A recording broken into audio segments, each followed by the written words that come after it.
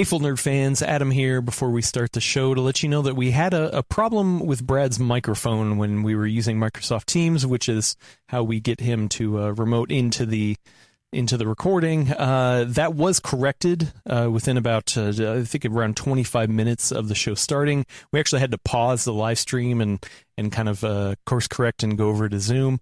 I'm going to cut that bit out on this recorded version, so you won't hear us kind of fumbling through that.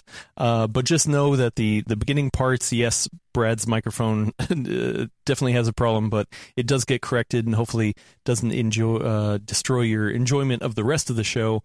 But I just want to get in here before the show actually starts to let you know that it does get corrected. So thanks everybody for listening, and now on to the show.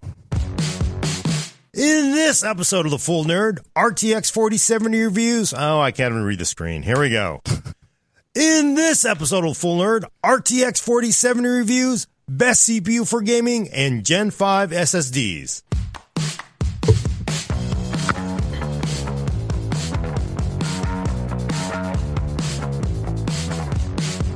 Welcome to episode 253 of The Full Nerd. I'm your host, Gordon Mong, with co-host Brad Charkis.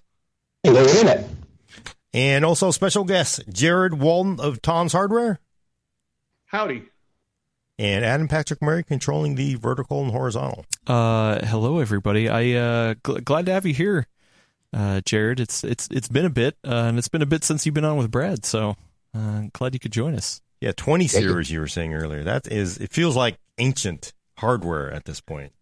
Well, speaking of ancient hardware, I was at Best Buy over the weekend, and I bought a brand new GPU. I had to double check it. I had them pull it out of the cabinet because I was like, wait, is this new? Is it used? What the hell is it? I found at Best Buy a XFX Radeon RX 5800, brand new. It's got 8 gigabytes of VRAM, so it's future-proof. Yeah. You mean a 580? I'm sorry, what did I say? You said 5800. I'm RX, not 5800. What's a 5800? I'm sorry. Is that one of those OEM models? An RX 580, brand new at Best Buy. And yeah, I was like, you know what? I don't see this that often. I got to pick it up. So I did. How much was it? $130. Huh. So it's got 8 gigs of VRAM, so it's future-proof.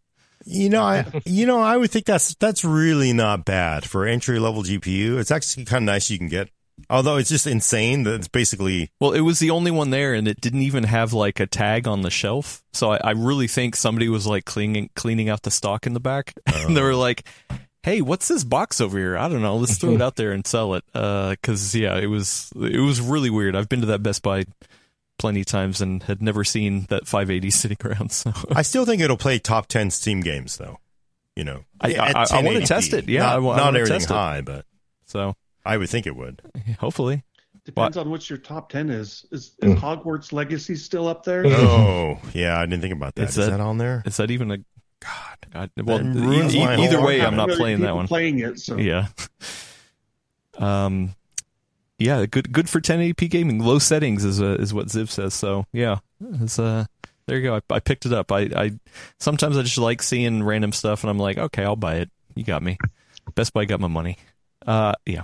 Anyway, but we're here to talk about GPUs, not as old as the RX 580, but something new. We got a new review from both of you fine gentlemen on the RTX 4070 that happened last week. So yeah. So what's the deal on that? Because I have not paid too close attention. Is it good, bad? Because I sometimes only sort of get the feeling from the internet, like whether there's just a swell of anger or kind of, but it looks like pretty decent. There's less anger than there was against the 4070 Ti.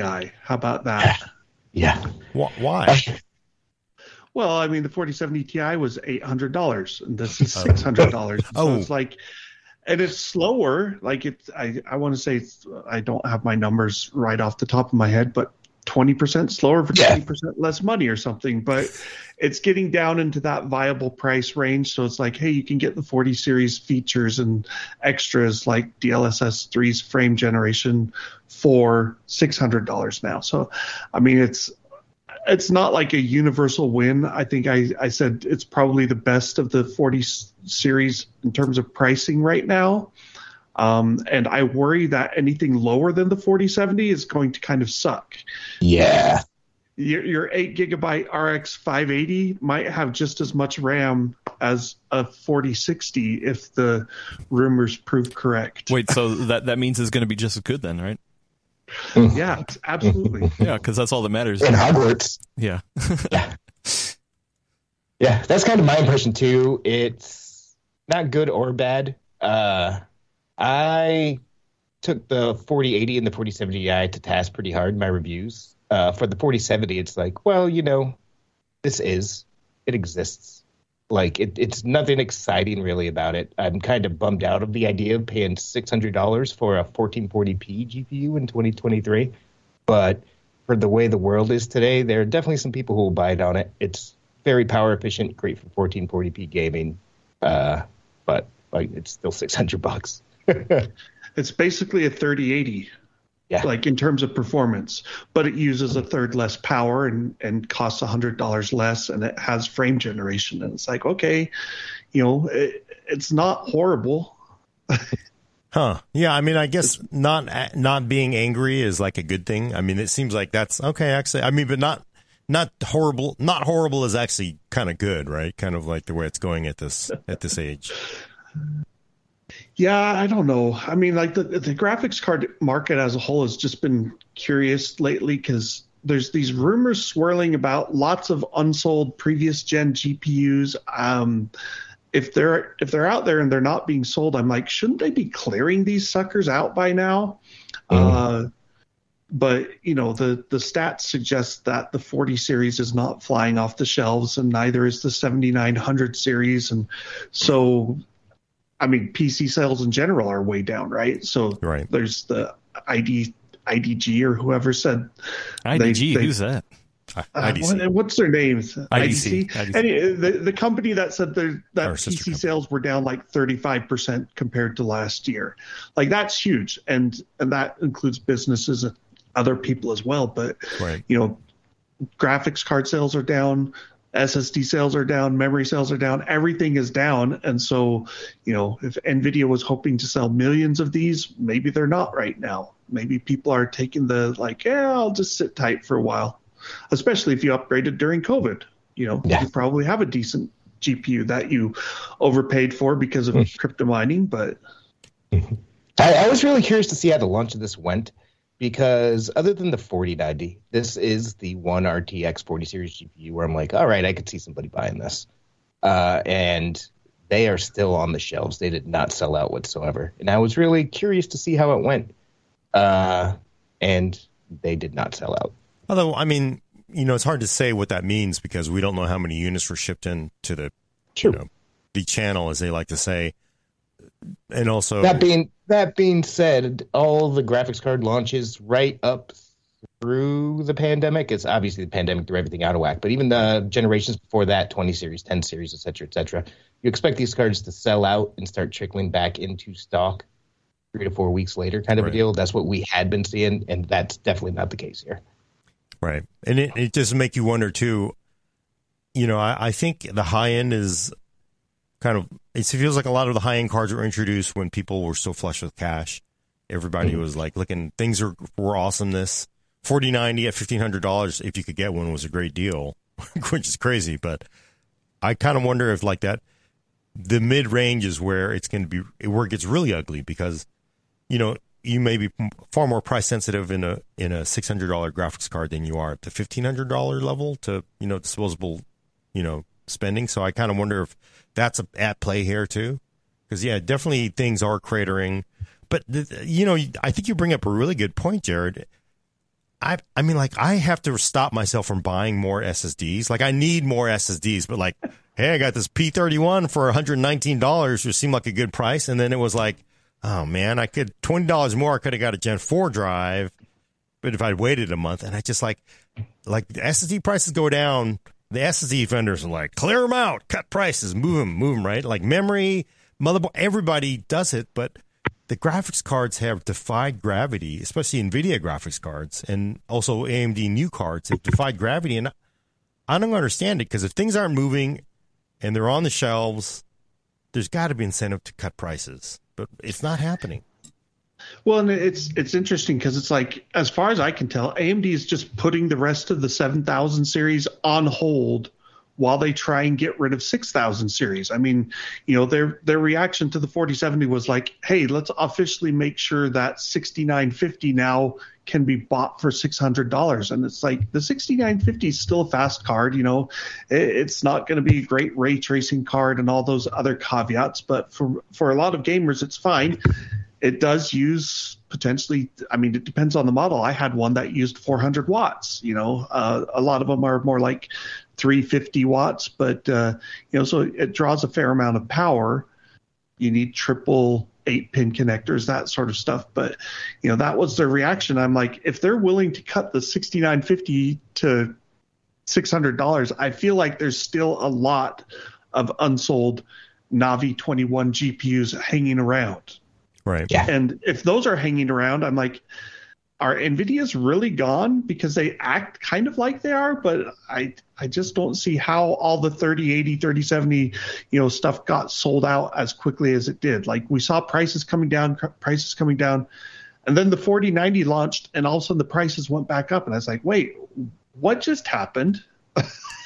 It was NVIDIA trying to make that, the new family stack. Rather than replacing generationally, they even were putting out slides saying, meet the new family, 4090, 4080, 3080 Ti, 3080. It's like, that's not how that works. Well, I just don't see who would buy a 3080 at anywhere close to $700 for the last 6 months, like ever since the 4090 came out, because you could see the writing on the wall, and it's like, no, that should be a $500 or less graphics card now. The replacements are coming anytime now, so why would you still buy them? But yeah, it's been weird. So yeah, maybe they're all going into AI.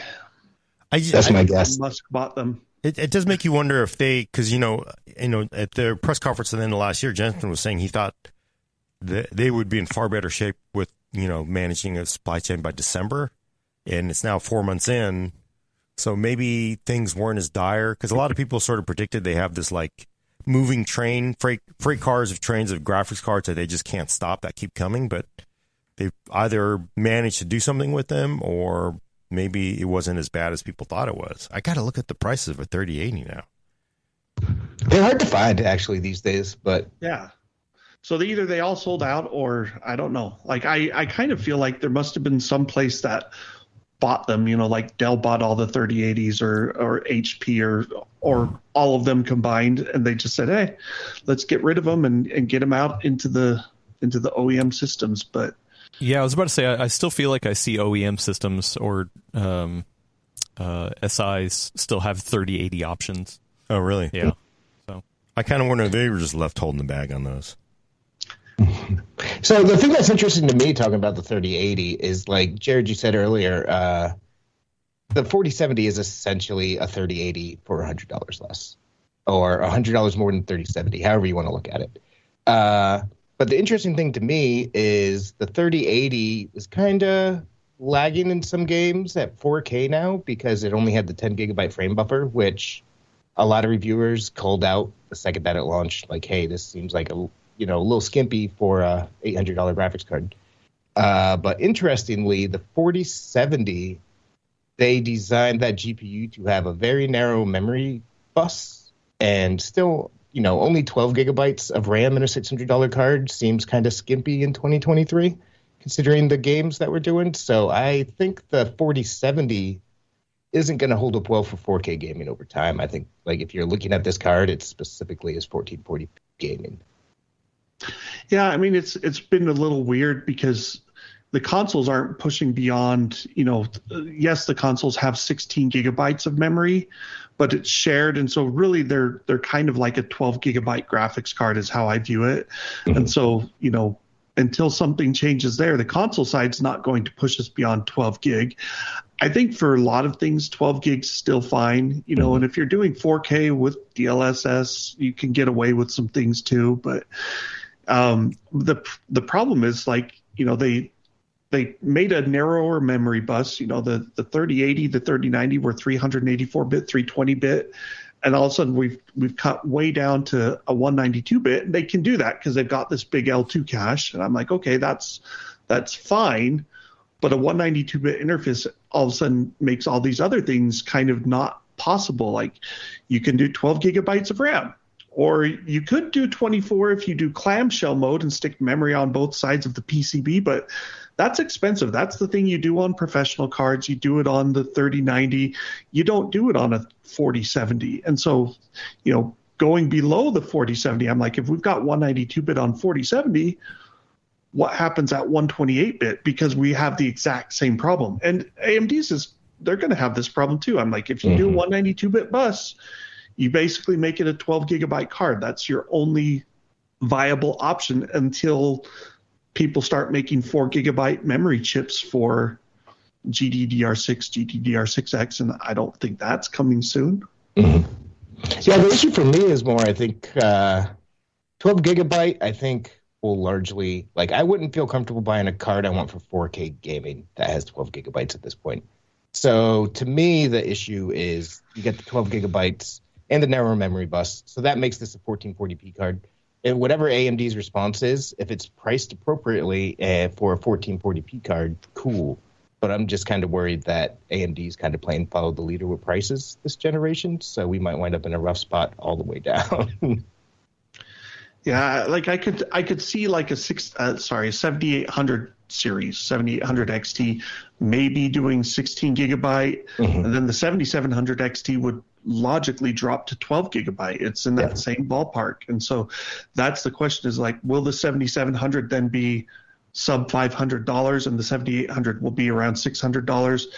And what kind of performance do they offer? And all those other questions. I mean, I'm like, if you're doing 4K gaming, I'm like, well, it's hard to say buy the 4090 because it's so dang expensive. But at the same time, like, do you really want to spend $1,200 on a 4080? I'm like, if you can spend $1,200, shoot, save the extra $400 up and buy the 4090 because that's the Halo card and it's fast and crazy fast and everything. The 4070 Ti, not super exciting. 4070 definitely not exciting because we're now at last generation performance. 2020 when the 3080 launched, it was a 4K capable card. 3 years later, it's like, not really. What do you think about DLSS 3? That seems to be the thing that NVIDIA is hitching a lot of its, ambitions on this generation. It's not complete BS, right? But it's also not. It's not what the marketing slides show you. That's the fact. Like they show, oh, look, it's 70 frames per second and DLSS 3 takes you up to 120 or whatever. And it's like, well, the frames to screen is 120, but half of those frames have no new user input. And so the reality is when I play games with DLSS 3, it feels like a 50% improvement in reported frame rates is like a 10 to 20% improvement in the feel of the game. And I also say, like if someone's looking over your shoulder watching the screen while you play, they'll go, yeah, that looks smoother. But for the person playing it, especially if you start following, like if you're down in the sub 60 range or just right around 60, that might mean your base frame rate is 40 or 35, and 35 doubled to 60 with frame generation still feels like 35. Yeah. And so it's not like amazing. And so I actually tested the 4070 in Cyberpunk Overdrive, and at 4K, frame generation kind of broke with native rendering because the base performance was 8 frames per second, something like that. Oh. And frame generation pushed that to 12. But like it was totally corrupted screen, and maybe it's just a bug in Cyberpunk Overdrive, but technical preview. It didn't work, and it's like you actually need, with frame generation, you need to be well above 60 to make it feel smooth in my book. Yeah, I've messed around a little bit with that frame generation, and it's weird. It's interesting.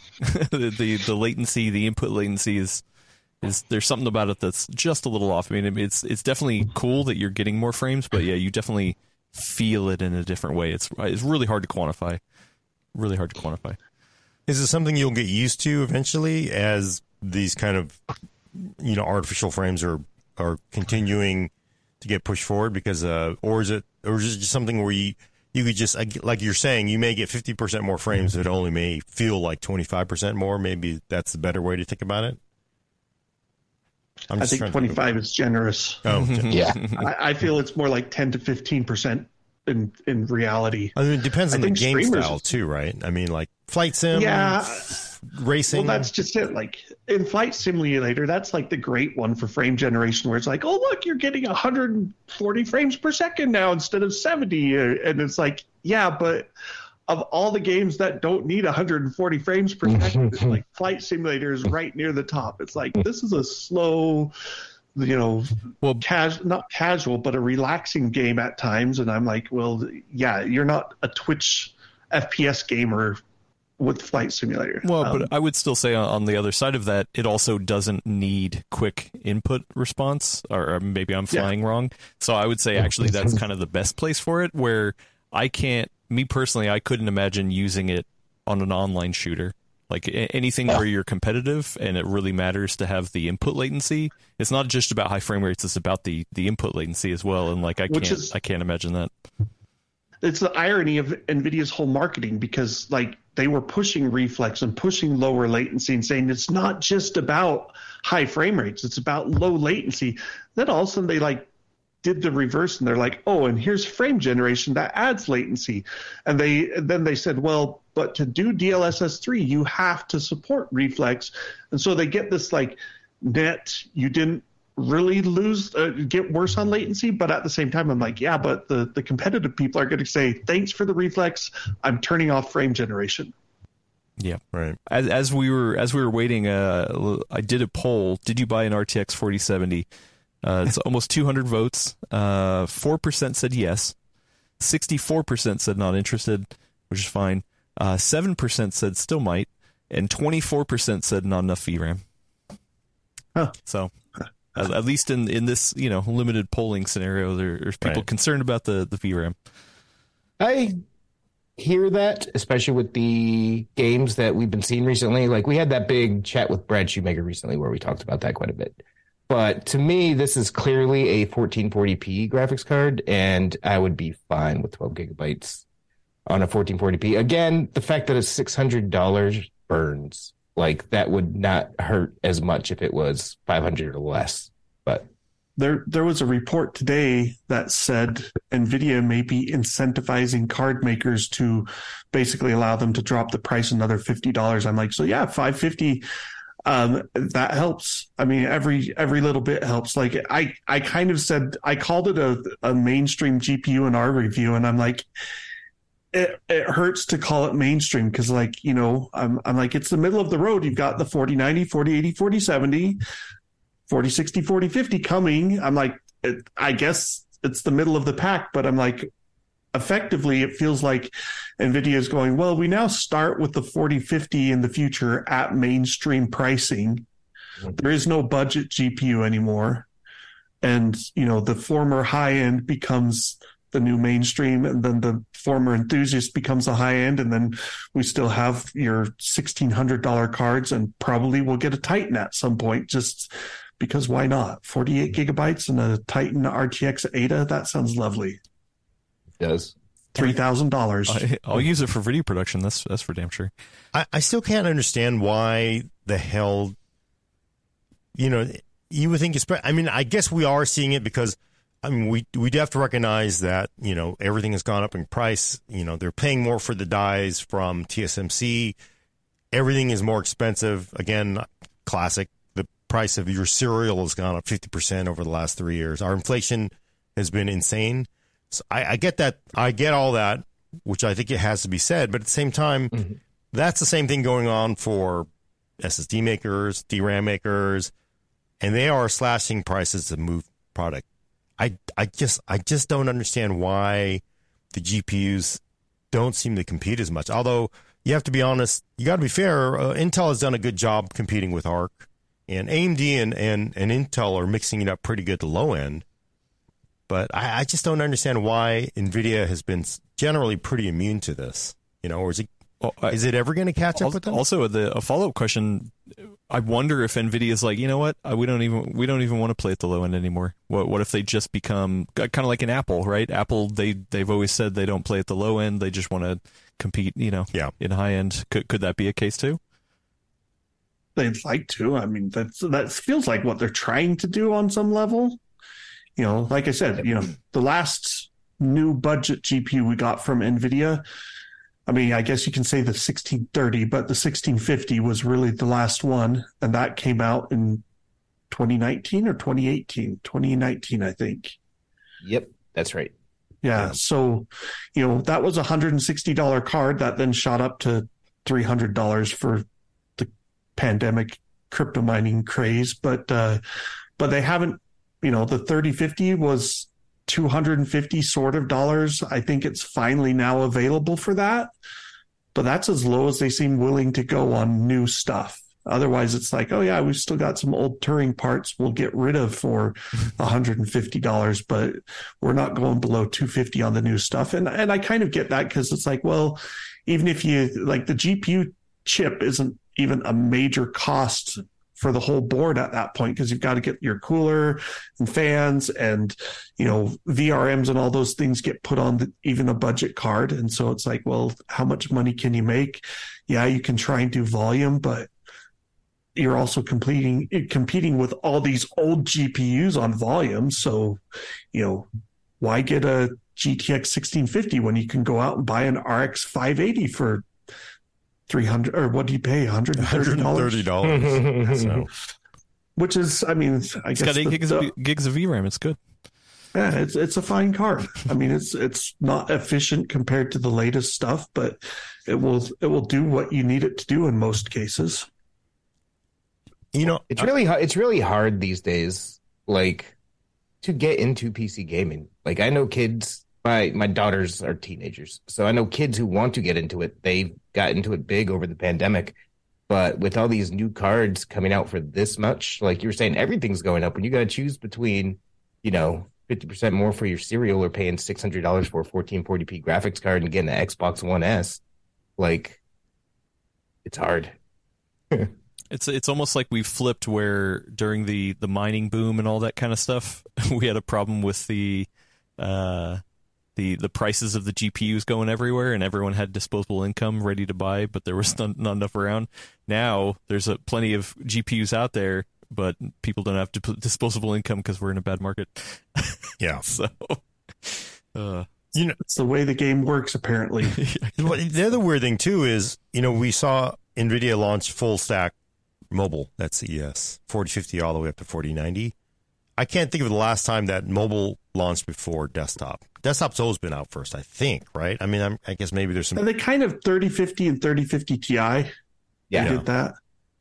But I mean, 10 series, and I mean, mobile's always generally been secondary. It's just funny to see 4050, 4060, and these things are all cut down from the desktop versions anyway. But it's just interesting to see everything for laptop out, but desktop still lagging to move into the lower range. I feel like part of that is, for better or worse, consumers, the buyers are in the mindset of like, laptops need to be replaced every 3 or 4 years. They just don't last.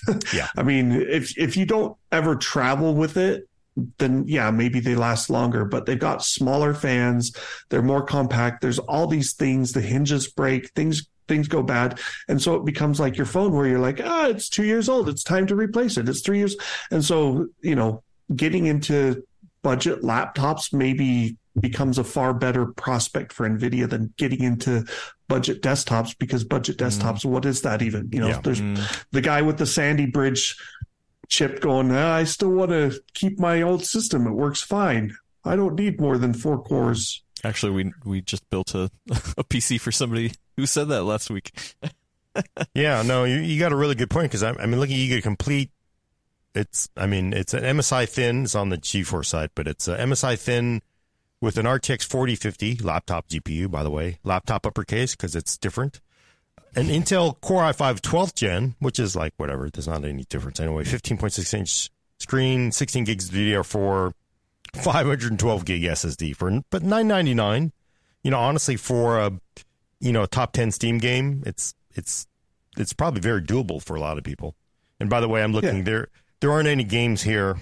I mean, maybe GTA 5 is the most stressful of the game of all the games on the top 10. So, by the way, I looked in There's another Hogwarts thing Legacy is dropped considerably far off the top 10. So, it was popular for a little while. Makes sense. Yeah, because I mean, like once you finish the game, you finish the game. Yeah, it's like so many others. But yeah, I mean, the other thing is you've also got like, why even buy a graphics card? Maybe you should just put your money into GeForce Now subscription and get the extra latency. But like what is it? If you buy in a monthly thing, it ends up being, is it $20 a month or $10 a month? I think it's $10 for the 4080. Yeah. And it's like, it's not the same as a 4080 running locally for sure, but gosh, you can play it on any laptop and not have to do the computation on the laptop. All you need is a good internet connection with no data cap, I guess. But, a 4080, that's a lot of months of subscription at $20 a month even. It's still a long time. Yeah. I'm sorry, 4080 is $20 a month. Yeah, if you pay monthly or $200 a year. Yeah, $200 a year. Yeah. Yeah, and I do like New Tech actually says a good point because people want to own their own hardware, and I do think a lot of gamers they want the local pixels. They don't want to deal with latency. There's just something about having your machine with the RGB in it, and it really is nice versus playing it streamed. I just still think as wonderful as GeForce Now is, it's still not going to be a gamer's first choice if they can pick having a machine in front of them. So. Yeah. Well, I'm still a desktop gamer. I'm just saying, like, if you're looking at a gaming laptop, they're big, they're heavy, they get poor battery life, all these disclaimers. I'm like, that's where I'd be like, gosh, if you can deal with the extra latency of GeForce Now, I would rather buy a $600 Costco laptop with everything that I need for non-gaming purposes and stream games to it than worry about trying to find, because what do you pay for a good gaming laptop? Like a 4050, it's okay, but it's not going to be super fast because the mobile 4050 is probably going to perform like a desktop 3050.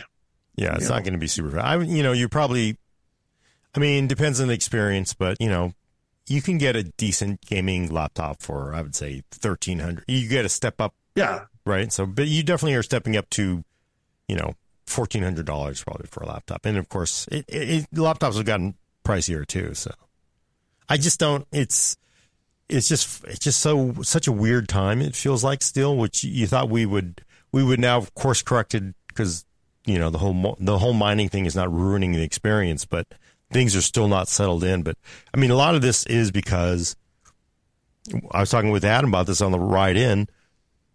NVIDIA they have just too much brand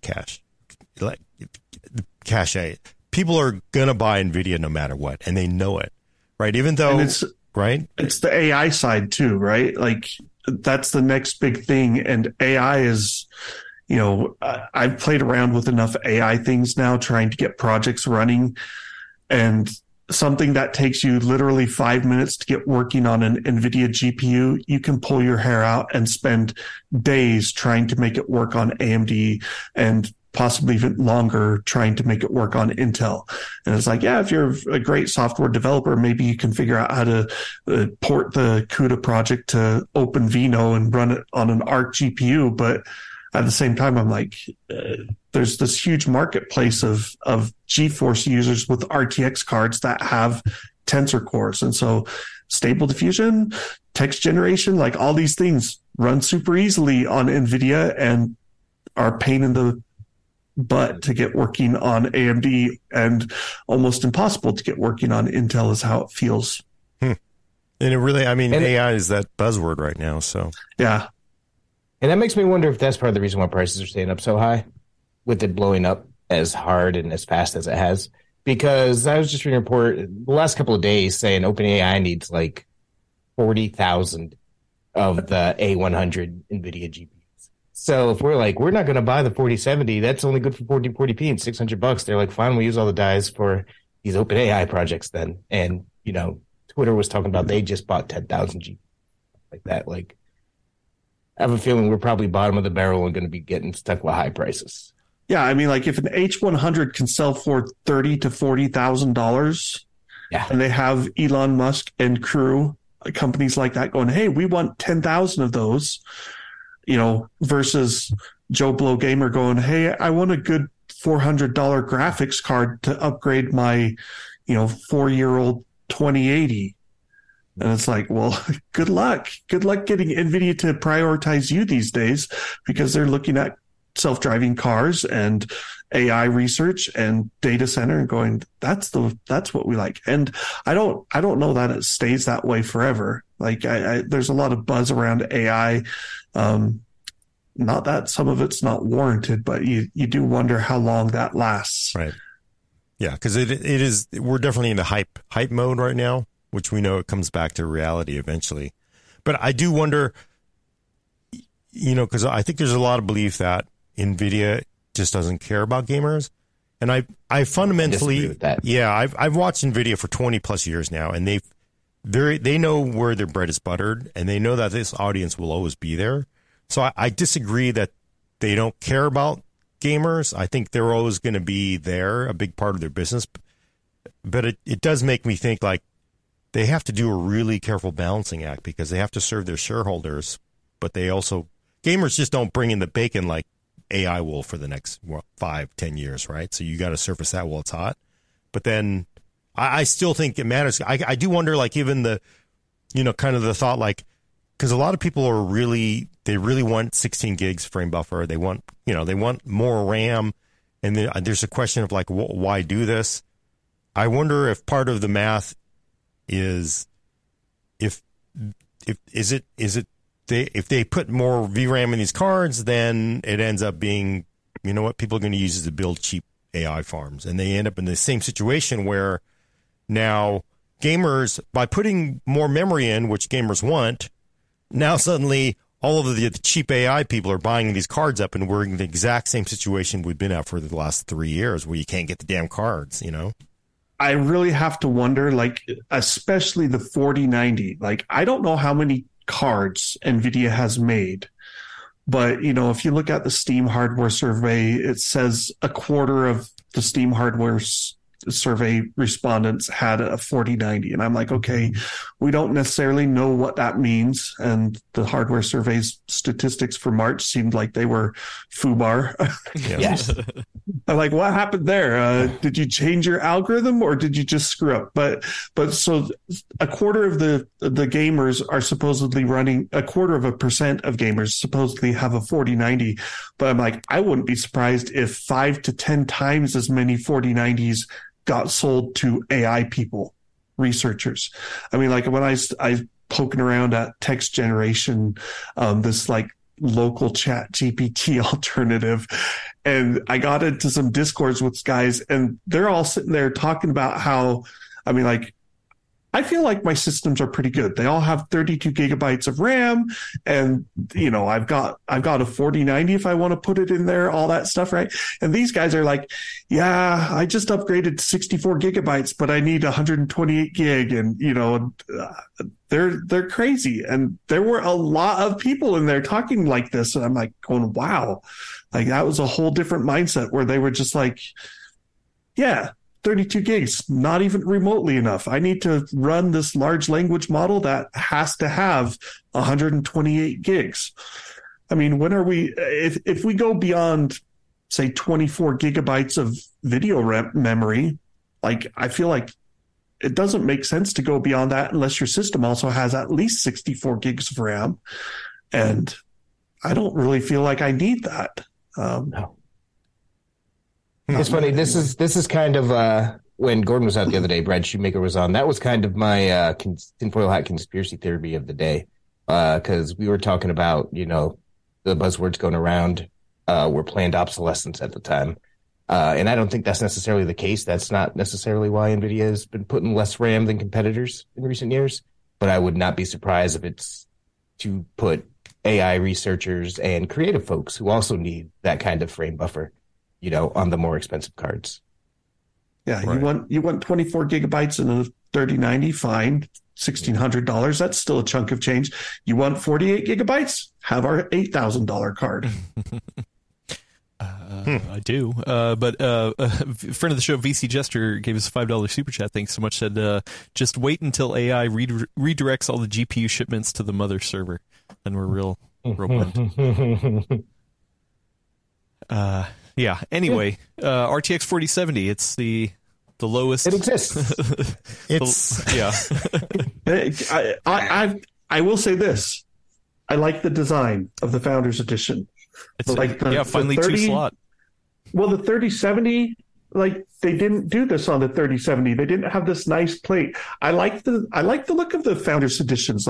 They're a classy looking card. Right. I do wish they'd managed to stick. I mean, for $600, come on, give me the RGB lighting. Give me the glowy logo and stuff. Oh, it doesn't have that? Wow. No, you only get that in the, I guess 4080, because there is no 4070 Ti Founders Edition.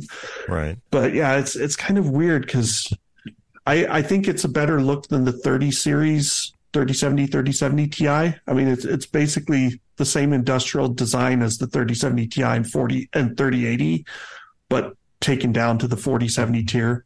So I did like that, but and the other card that I looked at was a PNY card that was an MSRP model. I actually had that one here.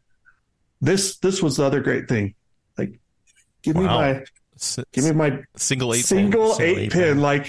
That's great. And I had people when I mentioned that, they're like, that right there is a reason to buy that card. Problem is, it's slower than the Founders Edition. It doesn't overclock as far. It's a little louder, all these caveats. So yeah, I'd totally buy the Founders Edition if you can get one for $600 and you want a 4070. He's making it rough on partners with those Founders Edition. Yep.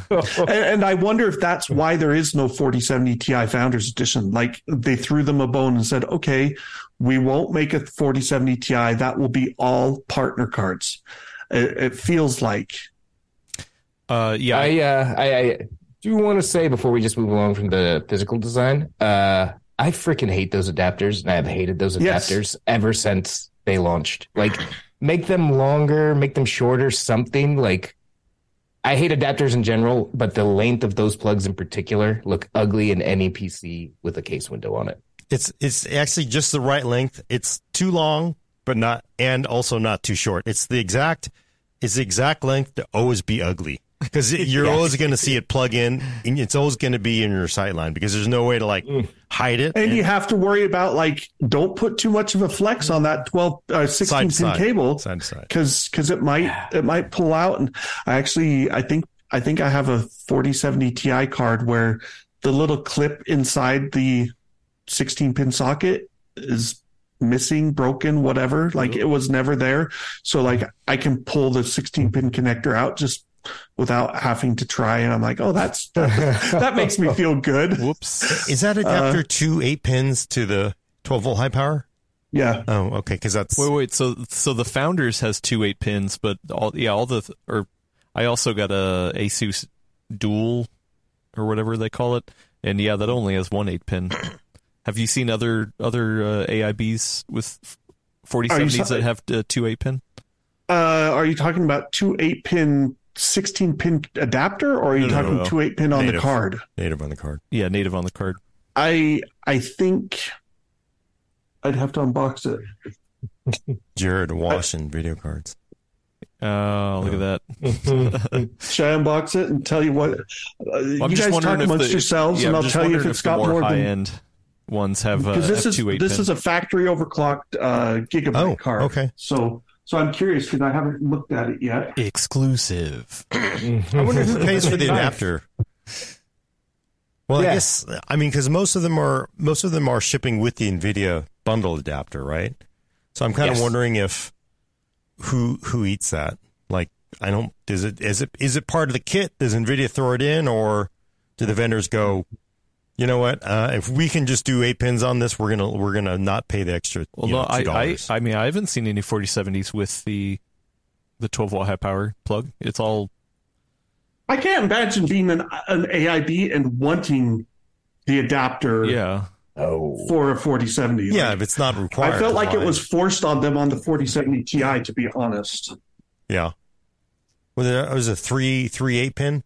That was a 3 to 1. The 4070 Ti is a dual 8-pin to high power. The 4080 was a triple 8-pin. And that's why I say, I'm like, when you're down to 2 8-pin connectors, I'm like, really? Like, why the heck do we need this 12-volt high power? And we don't. Yeah, that's definitely weird. Also, watch out, Jared's got a knife. It had a knife. Okay, we're going to see here this high-end one. I'm going to say it's got 2 8-pins. If it's an overclock card, 2 8-pins. That's what I would expect. Ta-da! Gigabyte 4070. You are a full nerd.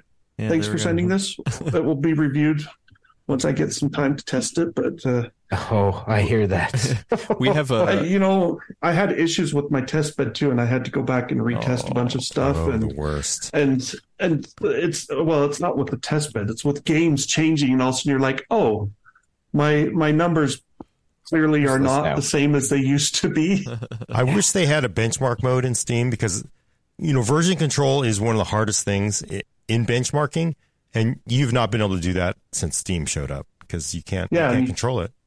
You can't say, hey, leave me forever on this version of the game until I decide I want to upgrade. Yeah, and we know why, because they figure, well, if you're going to try to pirate it, you want the old version that plays doesn't have whatever updated version. So thank you, pirates.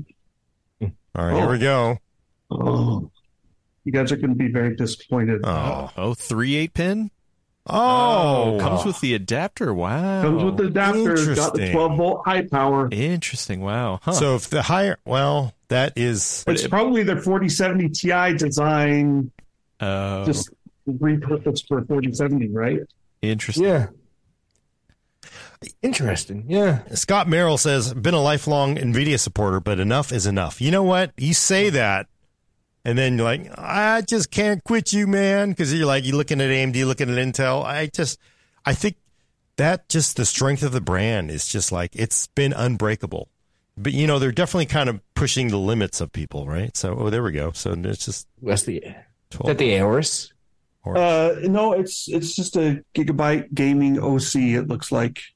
That's a beefy card, considering how the other ones are so much smaller. Oh, yeah, that looks like almost 3-slot, huh?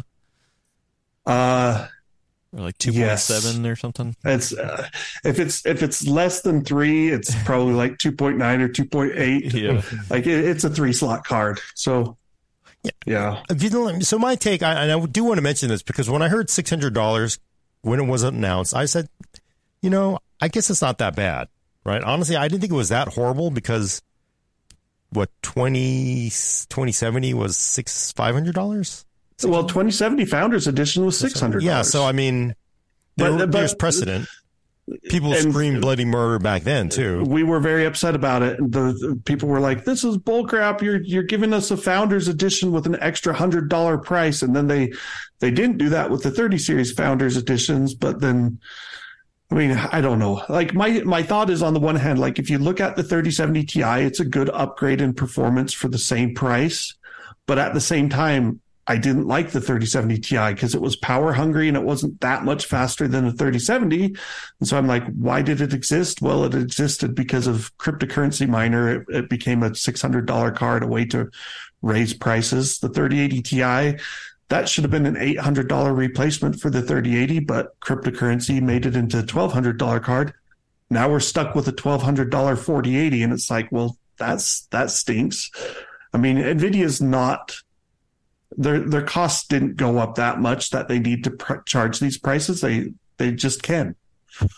Yeah. Now, it's weird because I'm like as enthusiast as they get. Obviously, I'm working for PC World for a reason, and I buy the high end 3080 Ti-ish card every generation. Like I did spend $1,200 on 3080 Ti in the midst of all this going on, but I think I'm off the train this generation for the first time in a long time. I just can't pay these prices. No, I'm going to wait and see what's going on next gen. Like, it's getting a little too out of hand for me. I have no interest in paying $1,200 for a 4080. Zero. I wonder if the reality is that's what I want to know, because I think that's the only thing that forces prices down, right? Is you're not moving product. They have to cut prices, but they have that relief valve in AI, obviously, as an option. But I mean, I kind of wonder if that's what's feeding it. If AI wasn't now, again, sort of this background eating up all the cards, if they would feel more pressure to cut prices, to be a little more competitive with AMD and Intel.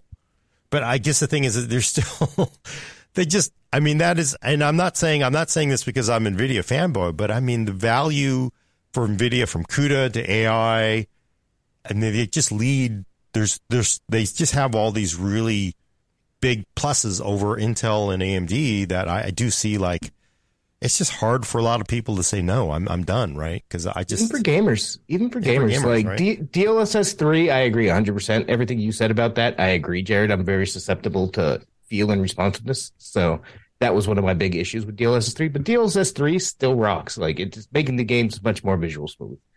NVIDIA Reflex rocks. NVIDIA Broadcast rocks. Like, they do have killer features, but like, I'm not paying $1,200 for 4080.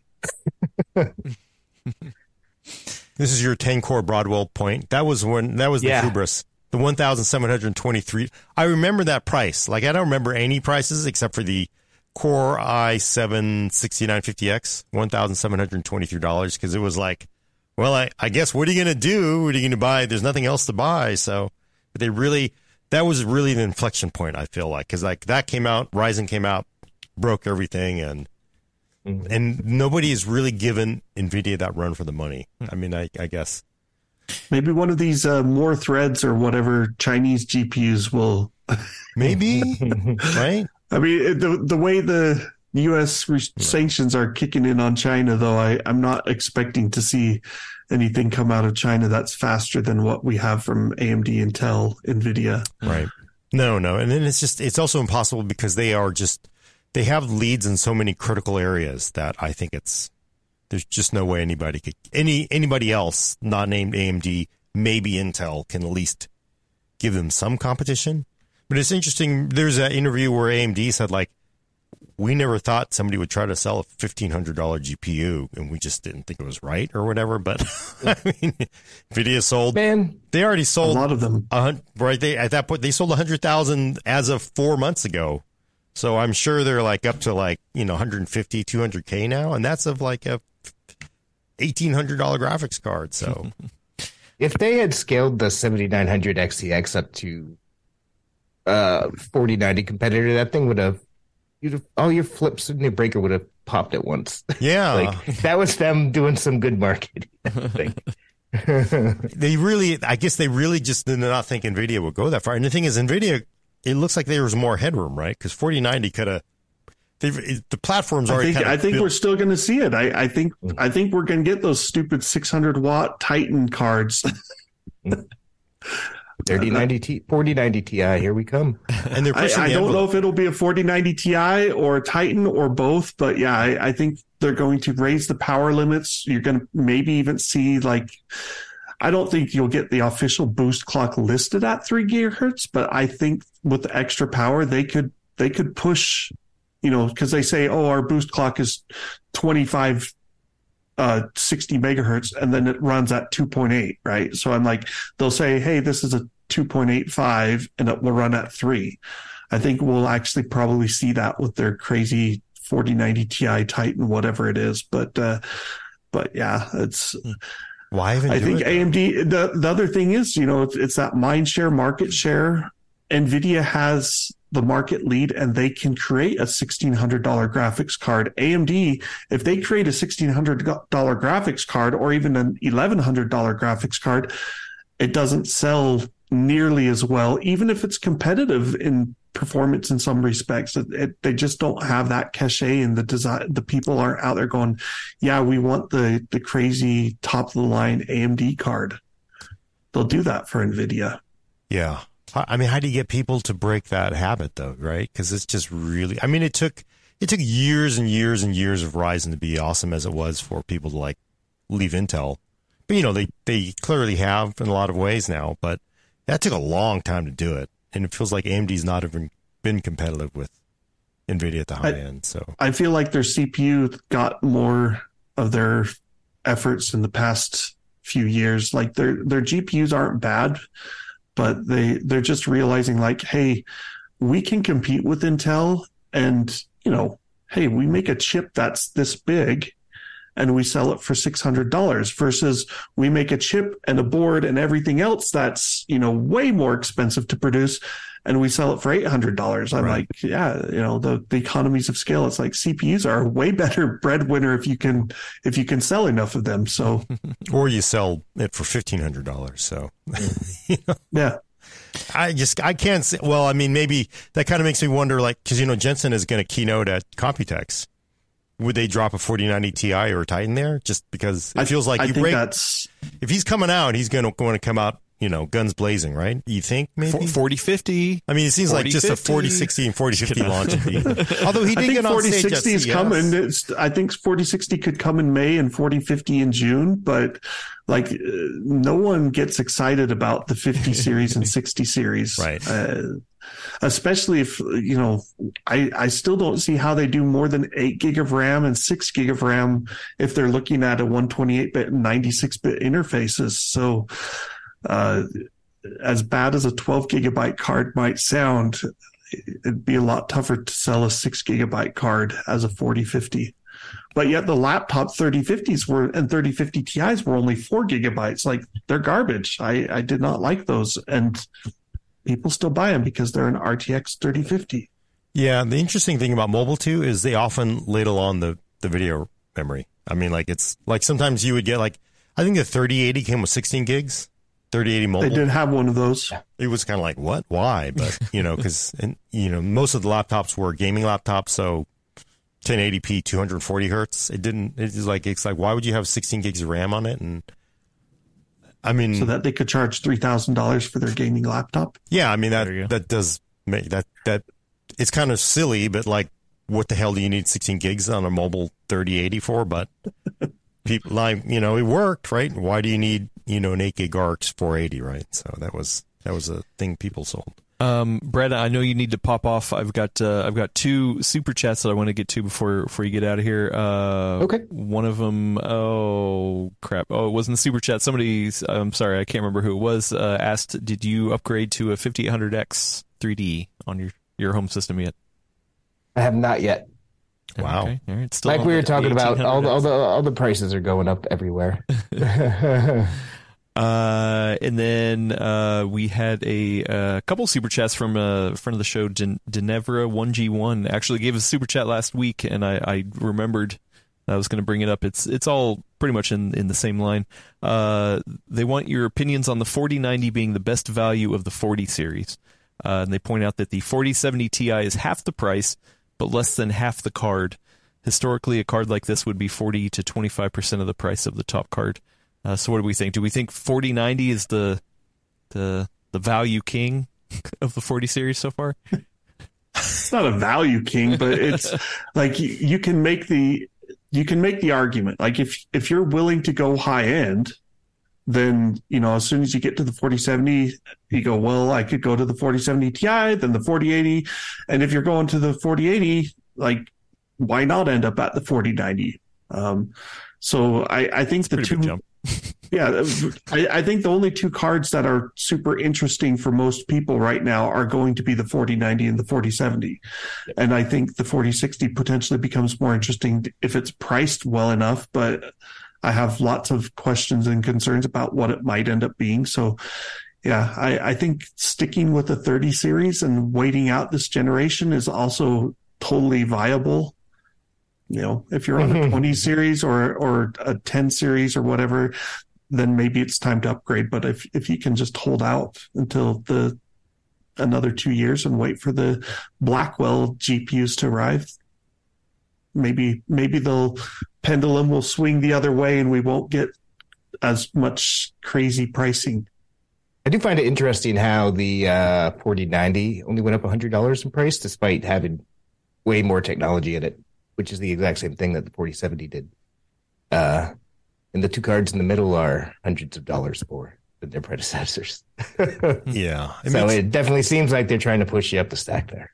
It makes you wonder if they kind of said like, oh, we could have gone $1,700. And because the next, if it's sold so well at $1,500, it makes you wonder like, we could push it up even higher. So I have a it question. Sold well for a while. I think they're done. Like the initial wave is past, and you can readily go out and find cards, 4090 cards at MSRP. So if all the AI people wanted them, the ones who wanted them bought them, and now they're sitting on shelves waiting for regular Joes to try and convince themselves to spend $1,600. Well, and hopefully that pushes prices down now because once you do get that buildup of inventory, they're going to want to move them. So they could take some haircuts, hopefully. That might be a good sign. So I have a question, though, because I took this controversial position where I recommended 2080 over 1080 Ti because I always want forward-looking features because I think it's worthwhile. My feeling is they always service the new things. For 4070 versus a 3070 Ti or a 3080, do you think it's worth going for 4070 over that? Because I always think forward-looking. That's what's going to get the service. If you don't have the 3080 already, right? Absolutely. If you don't have it, if you're looking, because people are looking at, even if you have someone saying, "I'll sell you like if you could prove it's in good condition, right? Like it hasn't been run to within inches of its life." A 3080 for $500 or 4070 for $600. I would still want the 4070 because it's got 2 gigabytes extra memory. It's got DLSS 3.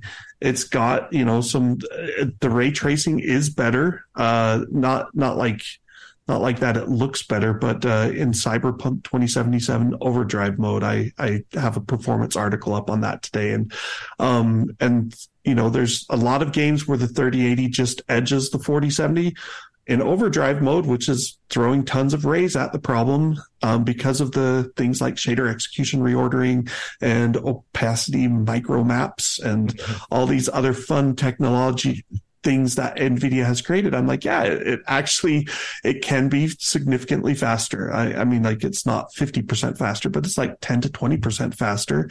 And so I'm like, and that's without DLSS 3 being turned on. So yeah, with FrameGen, even if it's a little bit smoke and mirrors, they're smooth smoke and mirrors. For me, if I was shopping in that price range today, I can't go too long because I really do have to leave in a minute. It would depend on what I want to do with my graphics card, because at that price range, to me, the 4070 is the NVIDIA card I would get at that price range. But you got to ask yourself, are you going to be playing on 1440p? Because I consider that a 1440p graphics card. How much do you care about the extra features? How much do you care about ray tracing, DLSS? Because if not, to me, the viable alternatives would be something like a 6800 XT or that 6950 XT if you wanted the beefier 4K memory subsystem, if you wanted all the capacity and stuff like that. That's where you would make your decision. And there are a lot of people, I know people in real life who have no interest in playing with DLSS or ray tracing. They just want to get a graphics card, run it native and have it looking good. And if you're one of those people, AMD might be a viable alternative. But if you're looking for NVIDIA, 4070 over any of those last gen models. Also, for the show, Ruru2 points out the power draw is significant savings on the 4070 versus 3080. So. Oh, yeah. Yeah. Anyway, I gotta go. It was nice talking to you guys. It was nice seeing you, Jared. Brad. Thanks, Brad. See you, Brad. I have a kids track meet. Sorry, y'all. All right, go run whatever team faster. Run. We'll hang out with the East Coasters, and then Jared's gonna stick around. We got more stuff to talk about. And by the way, lots of stuff. Jared, where can I read that article that you wrote on path tracing? It's on tomshardware.com/features/cyberpunk-2077. It's just search for Tom's Hardware and it's on the front page. Wait, that's tomshardware.com. Tomshardware.com. Yes, and also, by the way, Tom's Hardware YouTube channel. Go over there, like and subscribe. Great content. Jared, he's got his list. I love the list, or the hardware list. You really should. I'm waiting for Adam to bring up the fact that the GPU hierarchy is still missing the 4070. Oh, yeah, I do visit that quite often. So here's the story with the hierarchy. This PC is the 2022 hierarchy. There's a PC over here that's the 2023 hierarchy. I had some benchmarking issues, games updating and stuff. I'm actually retesting cards on both systems, trying to get numbers that I'm like, what just happened? Because like someone pointed out, they're like, hey, your 6950 XT numbers look really good compared to the 7900 XT in some cases. And so I retested that, and I'm like, sure enough, I have like half a dozen games where performance dropped inexplicably. And so I'm trying to figure out what's the correct mode. I'm about ready to reinstall Windows on this one because I'm wondering if I've got spare SSDs now. So I was thinking I'd put one of those in and just check and make sure that something hasn't gone wonky, because I was doing AI testing on this one as well. And so I'm like, well, you would think with things like Git and Python rolled into Git that you wouldn't corrupt your Windows performance, but at the same time, I don't know if that's entirely true. So that sucks. So I'm reworking the numbers. I'm nearly done. And then I've got the 2023 hierarchy update with the new test bed that, because, hey, we need to alleviate the CPU bottleneck as much as possible. What are you moving to in the new box? Don't even ask, because I'm frustrated. Oh, no. Well, and I moved to 13900K in November. Okay. And now you know the problem, right? Since now you've got the 7950X3D. Why didn't you move there? Right. Yeah. Because I don't have one. And I mean, like, should I move to 7800X3D? And like, there's all these options. I'm like, well, I've already run a ton of benchmarks on the 13900K, so I'm sticking with it, for better or worse. Also, I wouldn't call the 13900K anywhere near a bottleneck on your testing, right? No, but there's stuff where it's like, at 1080p, Microsoft Flight Simulator loves the X3D chips. Like, literally, it's like, marry me. They top out at something like 120 frames per second, whereas the 13900K only gets 90 frames per second. And that's a good segue to the next one. But I do want to point out for the GPU talk, if you're listening, just go into, any search engine, probably even Bing can find it, I bet. Look for Tom's Hardware GPU hierarchy. I highly recommend it because it basically, you have it bookmarked, and it's all this hard work that Jared has done.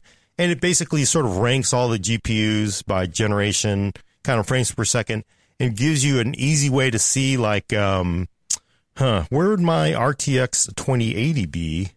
Yeah, so the RTX 2080 would be significantly better than a GTX 1080 Ti. So then I can feel better about recommending the 2080. Significant? Oh, significant. Yeah, significant. That's significant. It's changed over time.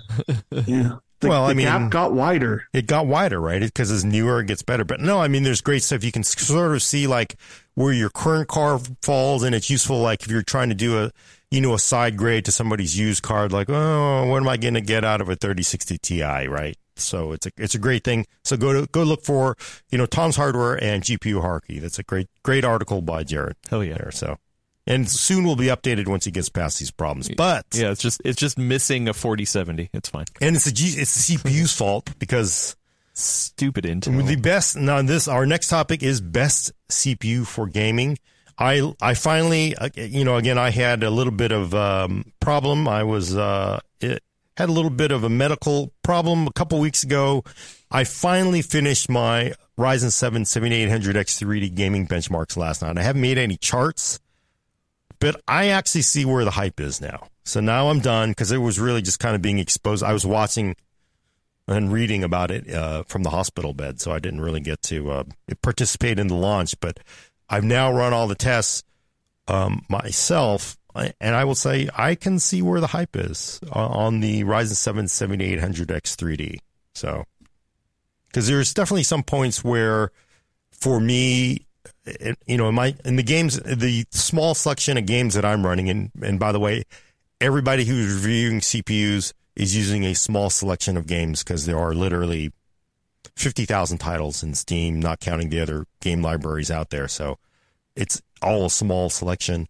But generally, the nice thing is when you get that X3D boost, I found it to be basically as fast generally as the 7950X3D, which arguably had a nice, headroom over the 13900K and the KS at some points. And there's some things where it's a little bit faster. There's some things where it's definitely a little slower too, and I haven't really figured out why. But I would say it's probably lower clocks, maybe. Yeah, it could be the clock speed, but no, some games don't like cache as much. Yeah, it's actually kind of it's weird. It's almost as though let me find one that was just like Gears Tactics for me was like it makes me go like, what the hell? Like I was getting, and this is the worst thing as a reviewer. Like why? I'll just search for this.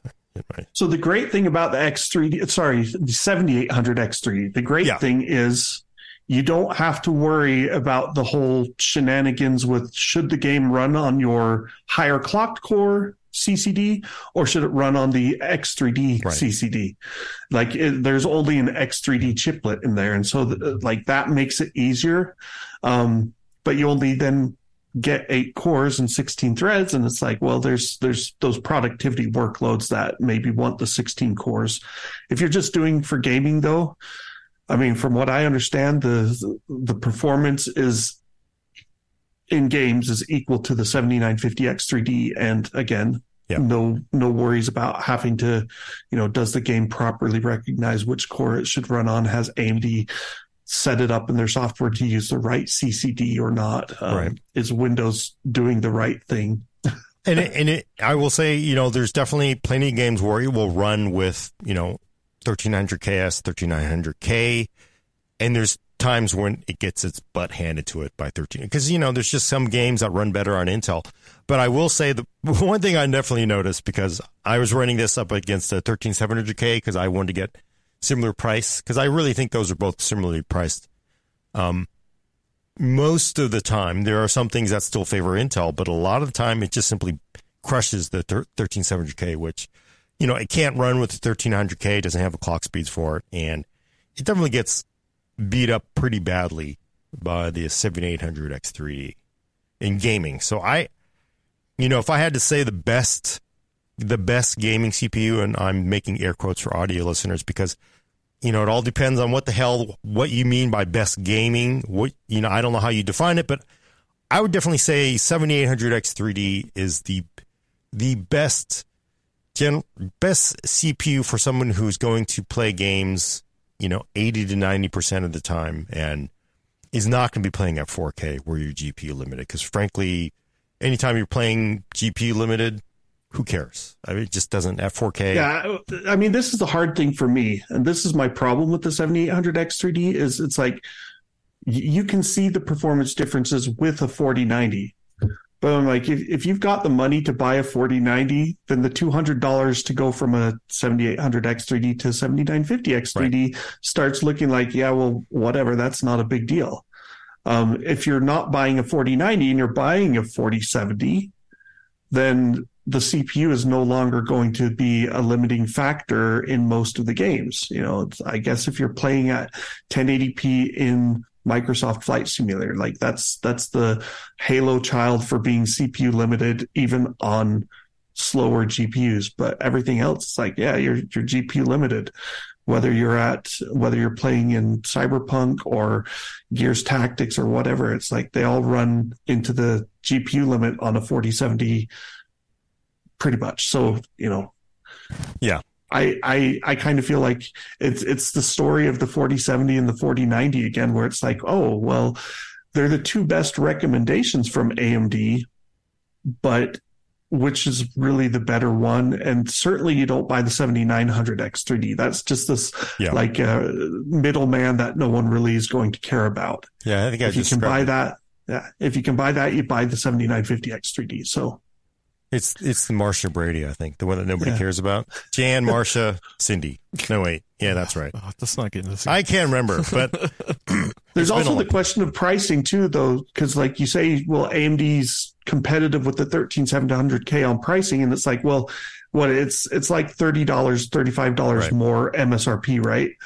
But for comparable motherboards and memory and everything else, I'm like, I don't know how that all plays out. It feels like the X670 motherboards are pretty those are pricey, expensive. You can't do DD4 options, which you can for Intel, although that's going to move games a little bit. Yeah, I mean, like if you're buying DDR4 for Intel, I'm like, would you be buying? I guess you could buy a 13700K with DDR4. That wouldn't be like insane.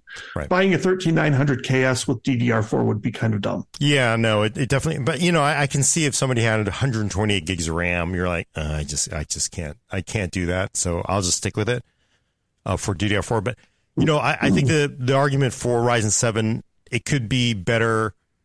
The motherboard thing isn't as much issue because you could use it with a cheaper board because you don't have to have the beefy VRMs to run this thing. You don't necessarily, but I couldn't buy a chip like a 7800X3D and stick it in their budget A620 motherboard. Yeah, I just couldn't. No, I hear you, but I think even if performance is supposed to be the same, I'd be like, no, I got to get at least the B650. Yeah, no, because you just do cut corners off of it. Just fewer, maybe, less advanced connectivity, all that stuff kind of goes out the window. I understand, but there's definitely some people, you get they build these very kind of interesting extreme machines, like extreme, I'm building a 4090 with an A320 and whatever, the A series board and a 7800X3D. And then they just they find things where they really are going to cut the corners on to justify the rest of it. The one nice thing about the X3D chips is they're memory quality and bandwidth and all that stuff becomes less of a factor. Yeah. So it's like you can run a 5800 X3D on an X370 motherboard, first gen Ryzen, and you lose the Gen 4 support, you lose some of the other newer features, but you're not losing a lot of CPU performance. And it's the same with if you put a 7800 X3D into an A620, I don't know, is it officially supported though? I thought the A620 might be power limited to 65 watts. I think it can. I think it can still do it, right? Yeah, I think it's not future proof. You can't upgrade to Zen 5 maybe is the concern, but yeah, I don't know. The other thing that really I talked about this when we had Wendell on recently because we both are very also mindful of application performance. The 7800X3D lumps up the 13700K pretty well in gaming, but it's a complete opposite where in applications, I just had to make sure looking through my entire list of all the stuff I ran, there's nothing that the 13700K doesn't bash in the 7800X3D's brains in. And everything, it's just simply significantly faster in some things because it's just higher clocks, more cores. So if you're really running applications, everything from browsing, lightly threaded stuff, heavily threaded stuff, it's just simply faster than the 7800X3D. So I do think that's something to consider. It's a very gaming focused. Yeah. And it's really, that's why I kind of wonder if AMD has sort of stumbled into the magic where they just they could have foregone doing a 7950X3D in some ways. I know because people were aggro about it because they didn't like the mix of chips. I think they can almost justify just doing an 8-core, mix part only for gamers in the future. I'm still curious, I almost wonder, will AMD try and pull out a dual X3D chip, meaning two CCDs, both of them with chiplets on this generation, or have they, they say, well, it's the internet once. Yeah, it's they say it's to allow higher clocks on the one CCD, and I'm like, that extra 500 megahertz, I'd rather have the extra cache. And if you're willing to pay for a 7950 X3D, maybe pay an extra $100 for the cache. It kind of, I would have rather have seen that than the 7900 X3D. I really do wonder. I do think. People will buy anything. Honestly, people buy i9, that buy Ryzen 9 because it's too better than the 7s. And that's most, people who aren't buried in this every day. That's why they have to make a split decision. I need to buy the highest end. I'm going to buy the i9. I'm going to buy the Ryzen 9, right? Because that's the way it goes. The yellow one is the sun. Yeah, I could see 70. What would it be? It'd be, gosh, you'd be like a The number's bigger. You got to get the bigger number. Would it be 70? Ryzen 11. Well, would it be, well, you can't go, I don't think you could go that, but it would be what? 7960 X3D? 7999 or something like, I don't even know where you go because they're sort of at the top. But I do wonder if they're, because the discussions at CES were, we've done our internal modeling and it just wasn't worth it because, you're running, several hundred megahertz slower. The 7950X 3D runs damn near as fast as the 7950X. So you do get that, and you're getting the, X3D for the gaming. So that was the approach. And then obviously it would cost more to do 2 stacked dies. And I do wonder if they do 2 stacked dies, do they run into that problem now of like, well, you may have that cache, but you're still crossing the CCDs, right? Yeah. Because, well, that's kind of the thing is the 7950X 3D, when you run games that want the cache, it kind of Windows tells everything like, hey, stop messing around with the non-cache chip, and it doesn't turn the chips off completely, but it definitely prioritizes sticking things on the cache chip, so it effectively becomes a 7800X 3D when you're playing games. And so it's like if they had 2 chiplets with cache and they were equal, like would Windows then like end up with not cache contention, but all the memory access is going over the infinity bandwidth and maybe de-optimizing performance. Yeah. I would like to think they ran the models and said, this is the right thing to do. Yeah. Well, also, Jared, I think what would happen is that if they released it, so we've seen this before, if they released it and there was any sort of problems, then the internet would have been like, oh, this is stupid. Why'd you even release this? You can just get away with a 7800X 3D. Why'd you even waste your time? But then if they didn't, you have people being like, well, why aren't you releasing this? This is the one you want. Why aren't you making this? So the damned if you do, damned if you don't. Yeah, for sure. I think people got like they were such. I don't think they honestly expected the confusion around 7950X 3D launch because there was just so many people that were just spun up into pretzels. I personally feel because like they were literally asking for, well, gosh, the problem is if you're crossing these dies, don't cross the streams. So all this is like, well, maybe you should have just put more cores on the CCD. So you're saying they basically should have made a monolithic CPU die. it was like, it almost felt like the argument was almost that you should have made a monolithic die because this whole like chiplet design, when you're crossing these CCDs, if that's hurting you, maybe you should have made a monolithic die. It's like, so you're saying they should have made basically an Alder Lake or Raptor Lake CPUs like with more cache. It's like, it really was like, but the whole idea with the chiplet is it let them scale and for cost, right? So I wonder if there's something to be done in the future. Like, is it always best to stack the die, the L3 cache over the CCD, or is there a potential in the future where you put the stacked memory over the IO die?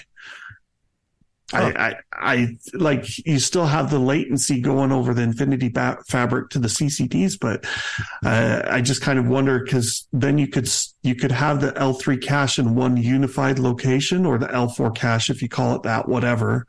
I mean, I'm not a processor designer, so I won't go further than that. But you do kind of wonder, like, is there something to be done where you can put a unified bigger cache somewhere other than the CCD to get a benefit? Yeah, I think putting it on the IO die would significantly kill the performance because right now stacked on the cache, it's like it's damn near full performance L3 performance, right? So like how bad would latency increase if you stuck a big, because Intel had the weird Broadwell chips where they had the 64 EMIB or not EMIB, what did they call it, the EDRAM? EDRAM. It was the same Crystalwell, right? And then they do it with 50. I can't remember. It was like 50. God, where the hell did that chip go? The 5077C or something. Yeah, that Broadwell that everybody no one had. Yeah, but everybody had that. Skylake killed it. They loved it though because of the cache, right? And so that wasn't stacked, and it was just like having that big package of cache right next to the CPU. They got a lot of benefits. So I'm like, I don't know what can be done there to move, adding more cap. Well, there have been rumors that I think within Meteor Lake that there's going to be L4. I think I saw a rumor headline. Don't know if it's true or not, but the indications there could be L4 integrated into that chip. Well, and when you're shrinking processes and all that stuff, at some point it's like, well, we've got 16 cores. We don't really need more cores for a lot of home users and even business users. So what do we do with those extra transistor budget and, L4 caches? Sounds like a win-win. To get back on topic, though, I want to step through some practical advice here. Okay. Right. So I know the title is best CPU for gaming, but that's very broad. So let's step through this. In your opinion, if you're like, okay, you know what, I have a GPU and a monitor set up that is capable of only 1080p 60. What is the best GPU for gaming at that point? Or, so I mean, sure, you can get a 13900K, but you're throwing away money. Yeah. So what do you think is the limit? I think Core i3 12100 is a great option for a 1080p 60.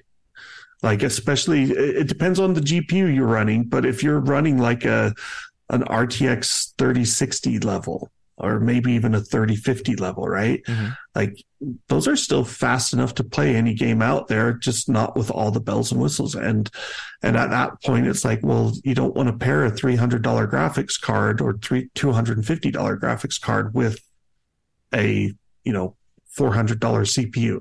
Yeah. So I always look at it like my GPU should be about my CPU should be about half as expensive as the GPU in general is my philosophy. So I'm like, yeah, if you got a $300 graphics card, find a good $150 CPU.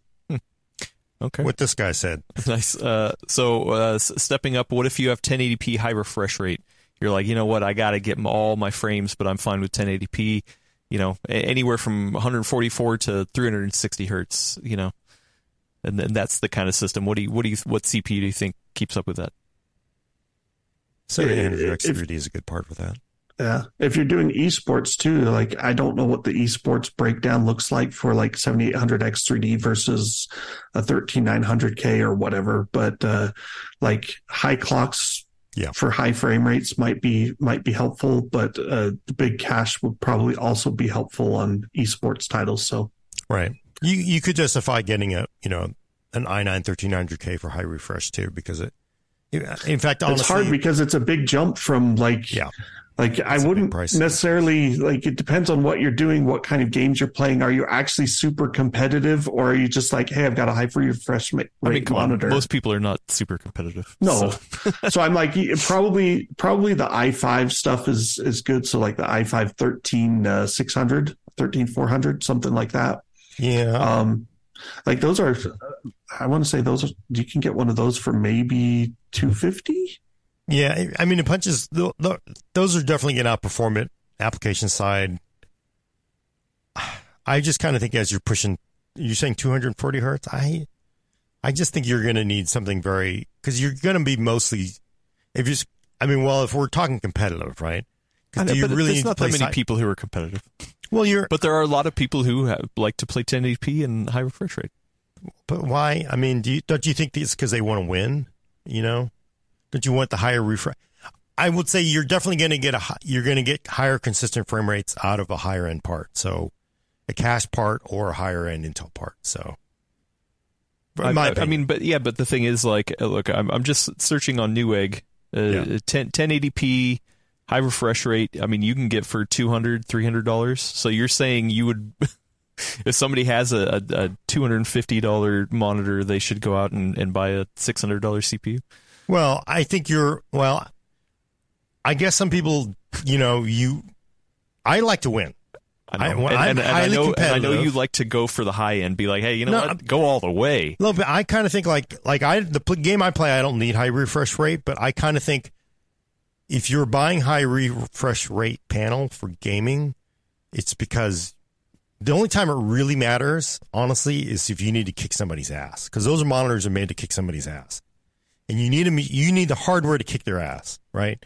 So if you're playing top 10 esports games on Steam that depend on that lowest latency possible, I just feel like you want that CPU to feed it. You know, because I'm very much with Jared. I think like for most people, put all your money into the GPU. But if you're in a high refresh rate gaming, and I think the only reason to be in a high refresh gaming is because you want to kick somebody's ass, not just because it looks pretty, whatever.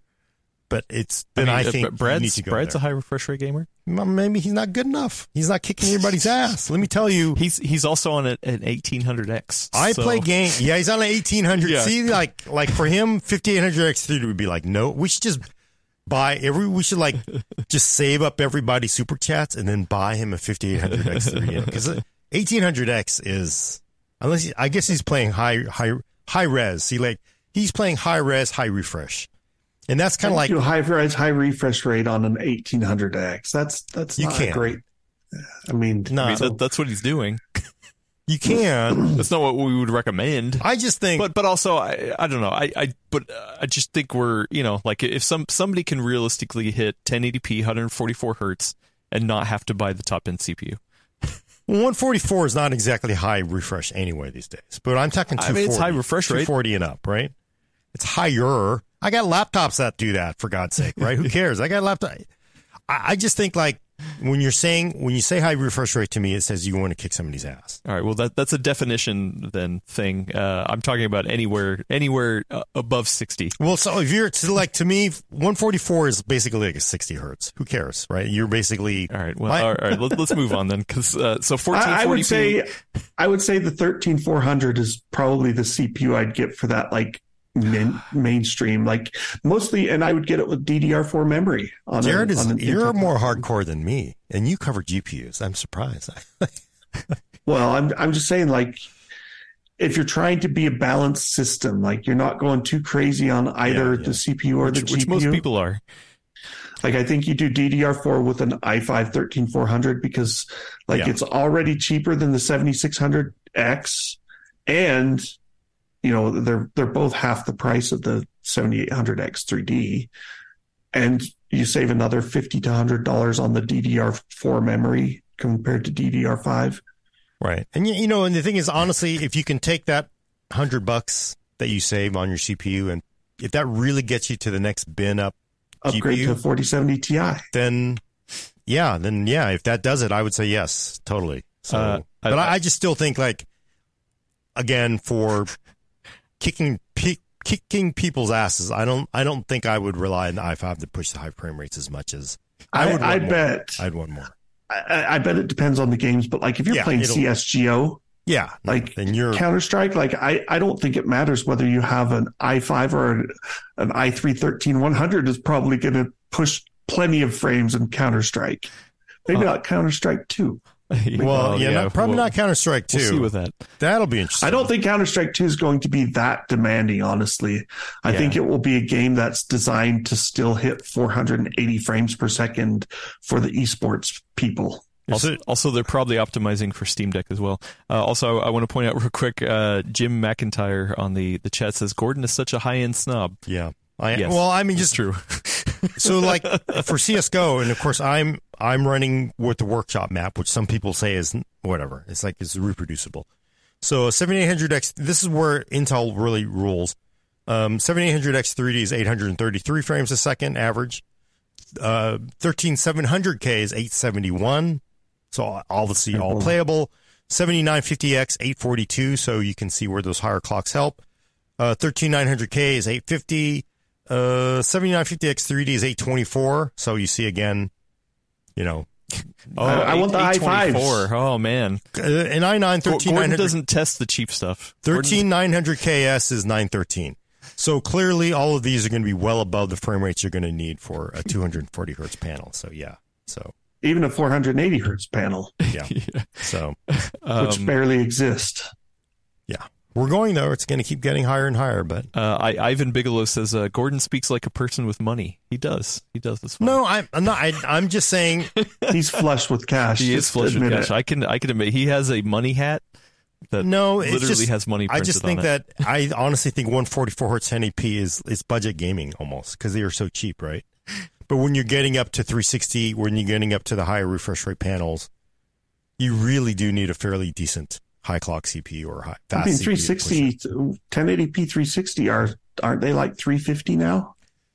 Is it? God, what I need is 4K 144 that I can afford. That looks nice. So I can't. But again, I had to take a break from the game I play anyway. But when I play, I want to win. Like if I could do every single thing in that game from the hardware side to get me win, I would do it. Because when I play games, I like to play competitive. I don't like to lose, right? So that to me is like it's worth it. So I think that's why I play single player games. Then I can't lose. Yeah. I'm in it to have fun. Anyway, all right. So then stepping up 1440p 60. Say you're a 1440p 60 gamer, and you just want a CPU that's gonna help push that extra pixels. Your GPU pushes the pixels. Yeah. Your CPU doesn't do jack squat. Yeah. So what do you think is the minimum rate of or minimum kind of CPU you could pair for that? If you have a GPU that's fit for a 1440p monitor, like this guy, or a 3070, like $600 graphics card. I'm like, then you should get a $300 CPU to go with it, which is a Core i5 13400. Good chip. Yeah. And do you think you could do the budget thing there and shave that down to an older Alder Lake or one of the lower? Yeah, I mean, you could do it. The Alder Lake, the previous gen Alder Lake aren't really cheaper is the problem. And so it's like, no, just give me Raptor Lake gave you higher clocks and more E-cores. Right. And so it's like, for $20 extra, you may as well get the Raptor Lake. Well, what about going a step down from i5? And the i5 is a fantastic CPU because you're getting all kinds of application performance, right? So what do you think about going down to that 12400? Or is it 13400? 13100? I can't remember the damn names down there. I don't pay too close attention. Or for $300, you could do 5800 X3D. I would think you would honestly not feel the difference that much, don't you think? I mean, if you really had to do it, I prefer going to that K part, even though nobody ever overclocks. But it would be nice to get there. But if you had to cut a little off your budget and you can live with it, then I guess it's doable. Because I really think GPU first is the way to go for all gaming machines. It's kind of weird because I wouldn't want to go to an i3 if you're doing a 1440p monitor and a GPU appropriate for it. You probably wouldn't lose much performance, but I mean, the 13100 versus the 13400 is basically what you end up with, right?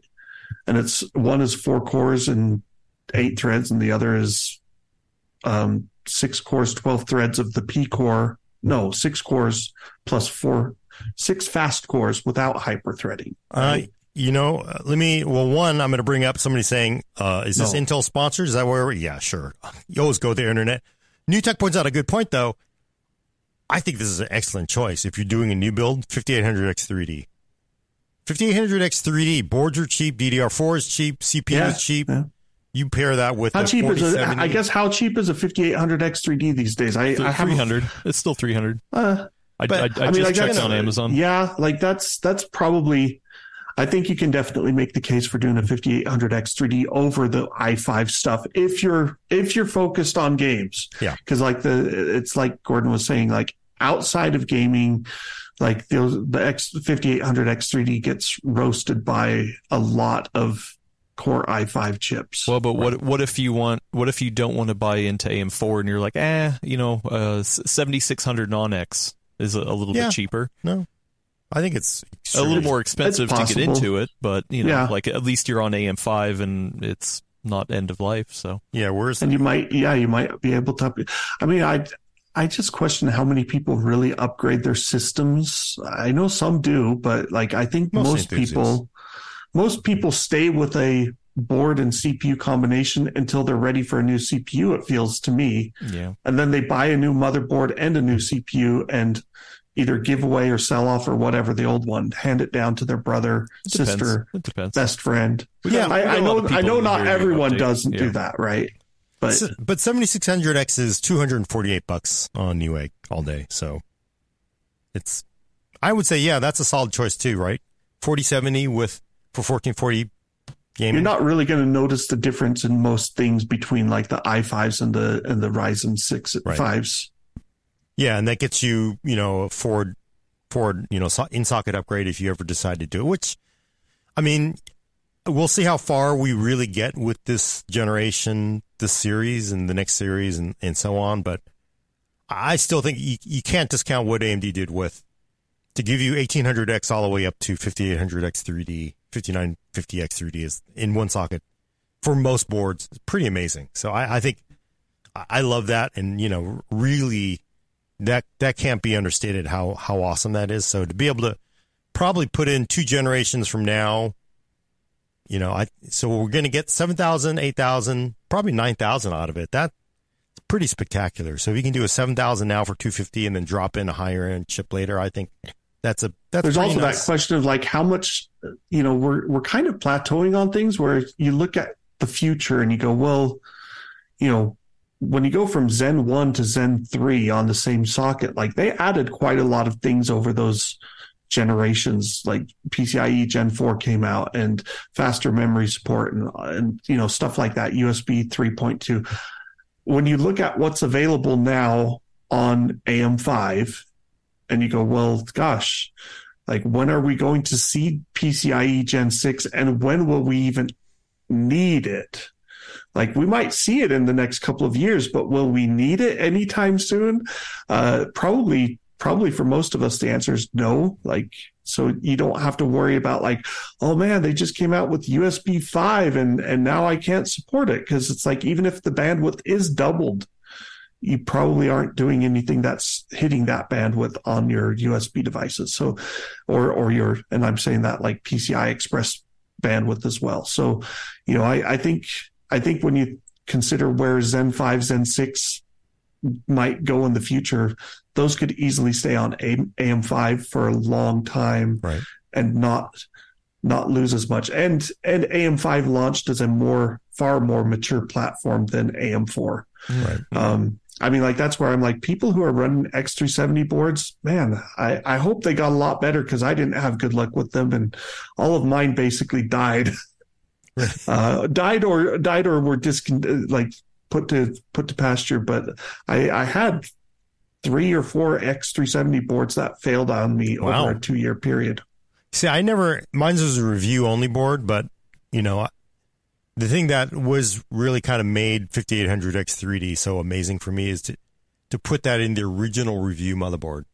For the 1800X is amazing, right? So if I hadn't had those systems on and just let them sit in a corner, maybe they would have still been working. Yeah, I mean they were rougher. I mean that I still think that is something you always have to consider when you want to roll a system or a motherboard forever, which everybody says they want to, but man, everything just sucks. USB sucks, PCIe sucks. Everything is just like old and antiquated compared to the new generation of hardware. Yeah, I get it. You're still using that old motherboard, but it's like, it's like a car with 300,000 miles and you got roll up windows and it's got leaks everywhere and it's got that funky rain smell in it when you get it. It's like, I'm still using it, but okay. Are you talking about my 2005 Civic? Yeah, or I was going to say my Corolla is my go-to car, beater car, that cheap, but it's also, maybe it's like the diesel Mercedes people. They're always like, look, they only come in one color, that ugly ass beige, which at one point was glossy, but like it's just like this flat matte color. And there's always like one strut is always worn out. So the car's got this permanent lean towards one direction. And man, that thing's just putting out so much diesel dust. It's like, it's horrible. And then like, why are you still driving this piece of crap? But they just want to do it. All right. Car talk. New cars are expensive. That's why. Well, but I don't like. I just don't get the whole Mercedes diesel thing. I honestly, what I never could get about the whole. Sorry, last point.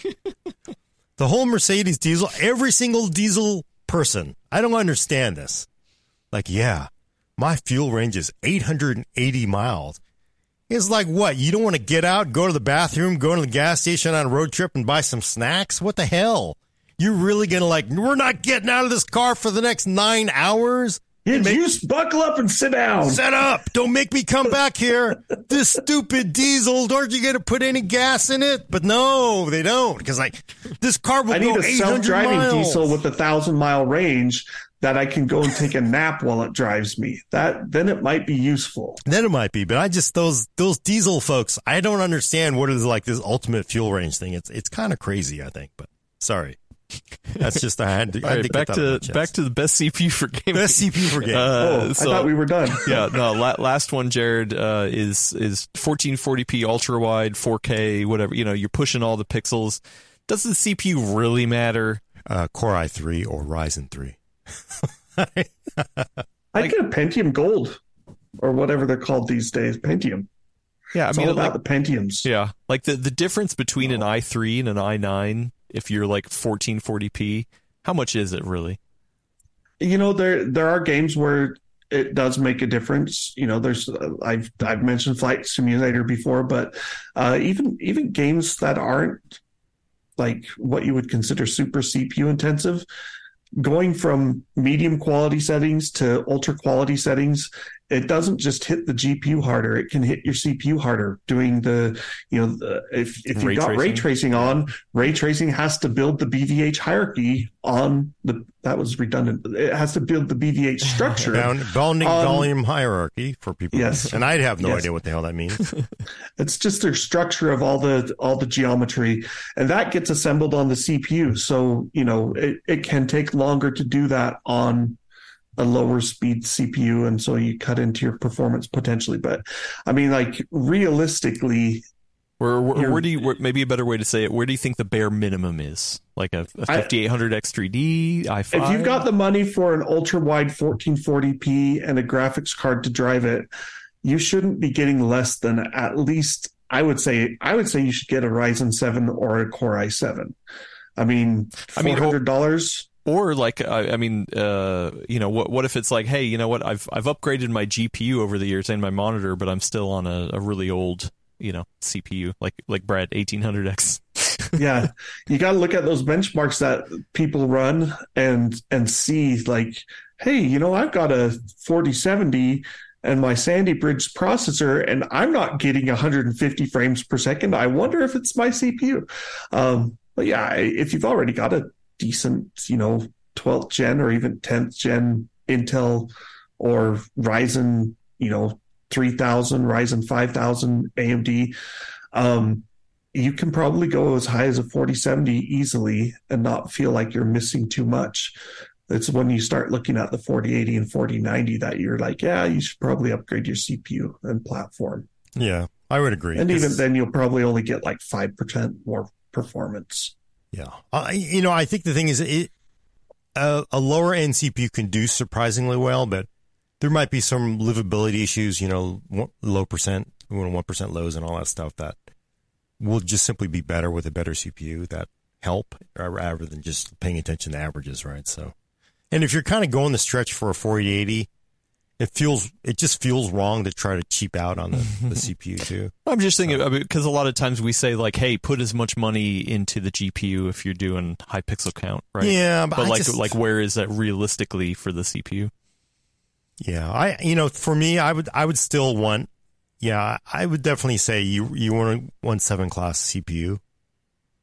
So it just feels really kind of wrong. You could, but honestly, if you were to sit down playing 4K ultra wide or whatever the hell it is, if you're playing an ultra wide or 4K with a high end graphics card, could you really tell the difference between a i5 or an you i7 might on some Ryzen things. 5 or Ryzen 7? Like I think the balanced build has a graphics card that costs twice as much as your CPU. If you want to push more toward the gaming side, you could go 3 times as much for your GPU as your CPU. 4 times as much is where I'm like, that's stretching things pretty far, So it's like if you buy a $200 CPU and an $800 graphics card, you could do it, and it probably at high res gaming you're probably not missing too much. But anything more than that, I'm just like, now you're really being kind of it just feels so unbalanced to like, hey, I got a $200 CPU with a $1,200 graphics card. Well, Good for you. You're weird. It would be an unbalanced system. Weird. That's just not a good balanced system, right? It's a little. Do you also put crazy. 92 octane fuel in your 2005 Civic that I drive? Oh no. Do you really? Oh, somebody wants to know, is it Matthew Lang hatchback? gave us $10 super chat. Thank you so much. Happy birthday. Is it a coupe, a hatchback, or sedan? See? Yeah, sedan. Right? I have kids. It was actually my wife's car before we got married. So we got married in 2009. And so she had bought it used. And, then we bought a minivan in 2014, a 2010 minivan. And so that one's still with us too. Nice. I'm running those things into the ground, man. What do you and think I'm not putting anything other than 85 octane in them. Sorry. I only do Costco gas exclusively now. So I usually do Costco, but we have this weird fuel gas war going on around me. So I live in Johnstown, Colorado, and there's this city that's like 15 miles south of me called Firestone. And they've gotten in like this weird gas war. And so Costco would be like 360 and Firestone would have gas for 280. And I'm like going, well, heck yeah, I'm going to drive down Firestone for 280. Yeah, that's 80 cents a gallon. I'll save the money. Plus I go shopping at, it's a King Soopers, which is a Kroger store. So it's like Smith's, Fred Meyer. I don't know what all their stores are, but everything's 20 minutes away. So when I go to King Soopers, I go to Firestone and get gas. God, good times. Car Talk. How much was that gas? Oh, great. 280. The last time I filled up was 280. Man, see, that's like I filled up. I tanked up in California. $4.30 because our government has my private conspiracy theory is they have worked a nice deal with the fuel companies to make California like Hawaii for our fuel. But very clever. Thank you. I blame the Californians, actually. It's your guys' fault. No, because the thing is, they sell it as in a way that like packages like, oh, we're giving you cleaner air for California, but we cannot import gas from Arizona, Colorado, any of the surrounding states, Arizona, Nevada. We have bad gas here in Colorado. So it's very clever, but I like every time I visit places, I want to bring like 2 jerry cans. Can I take 2, 5-gallon jerry cans on the plane because it's so cheap here? But no, you can't do it. You should be able to. What you should be able to is talk about Gen 5 SSD testing with Jared. Yay! Did you do Gen 5 testing, or am I the guy doing it? I only did one because we did it. It feels like 3 months ago. We did a little bit ago, but I finally just barely put the video up. So.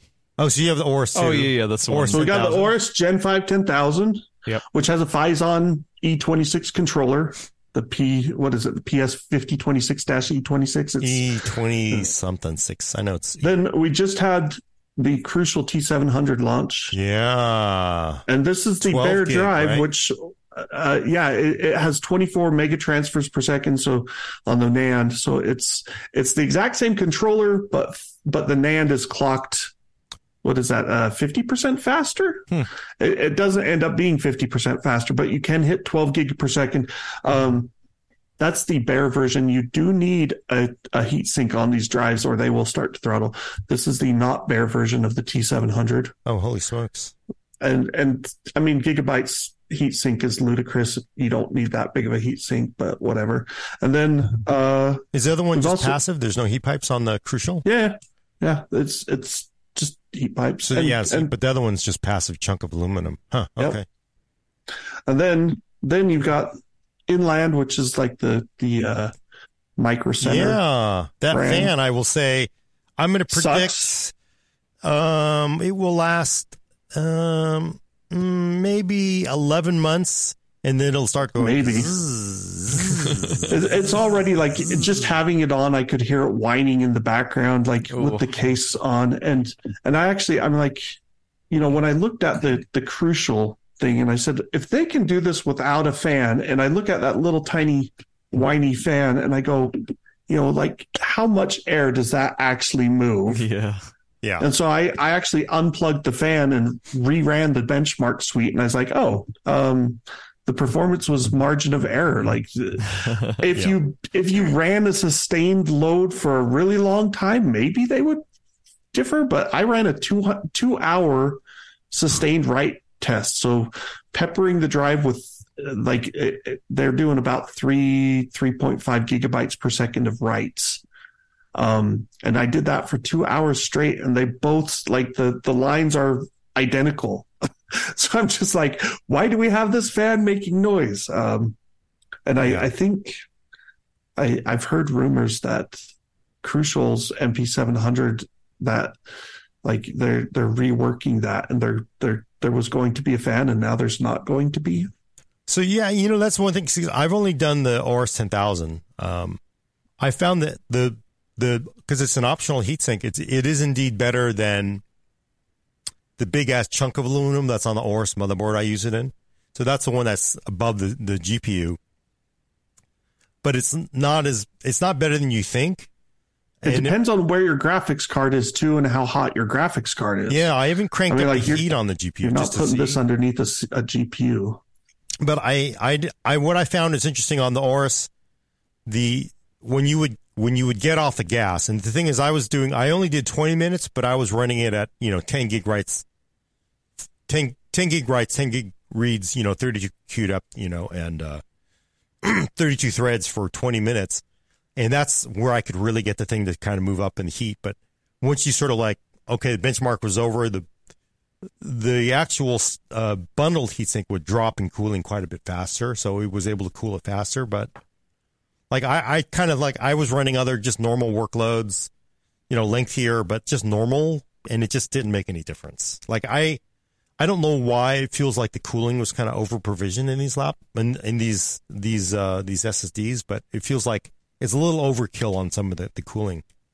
I've done power testing on them too. You can see that in our. Oh yeah, what'd you get? Our T700. So this is not actually out, right? This is a preview that they let us do, and they're still tuning things and whatnot. And I think power is one of the things that they're working on improving. But idle power was 2.9 watts.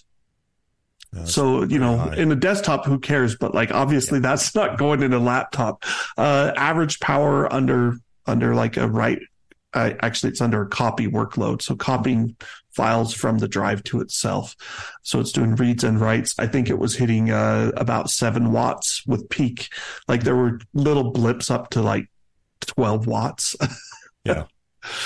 Which, I mean, it doesn't sound like much when I think about 450 watt GPUs, but for little SSDs, I'm like, that's a lot of power going into those things, and they're passively cooled. And so they're like, yeah, you're going to need a bigger heat sink.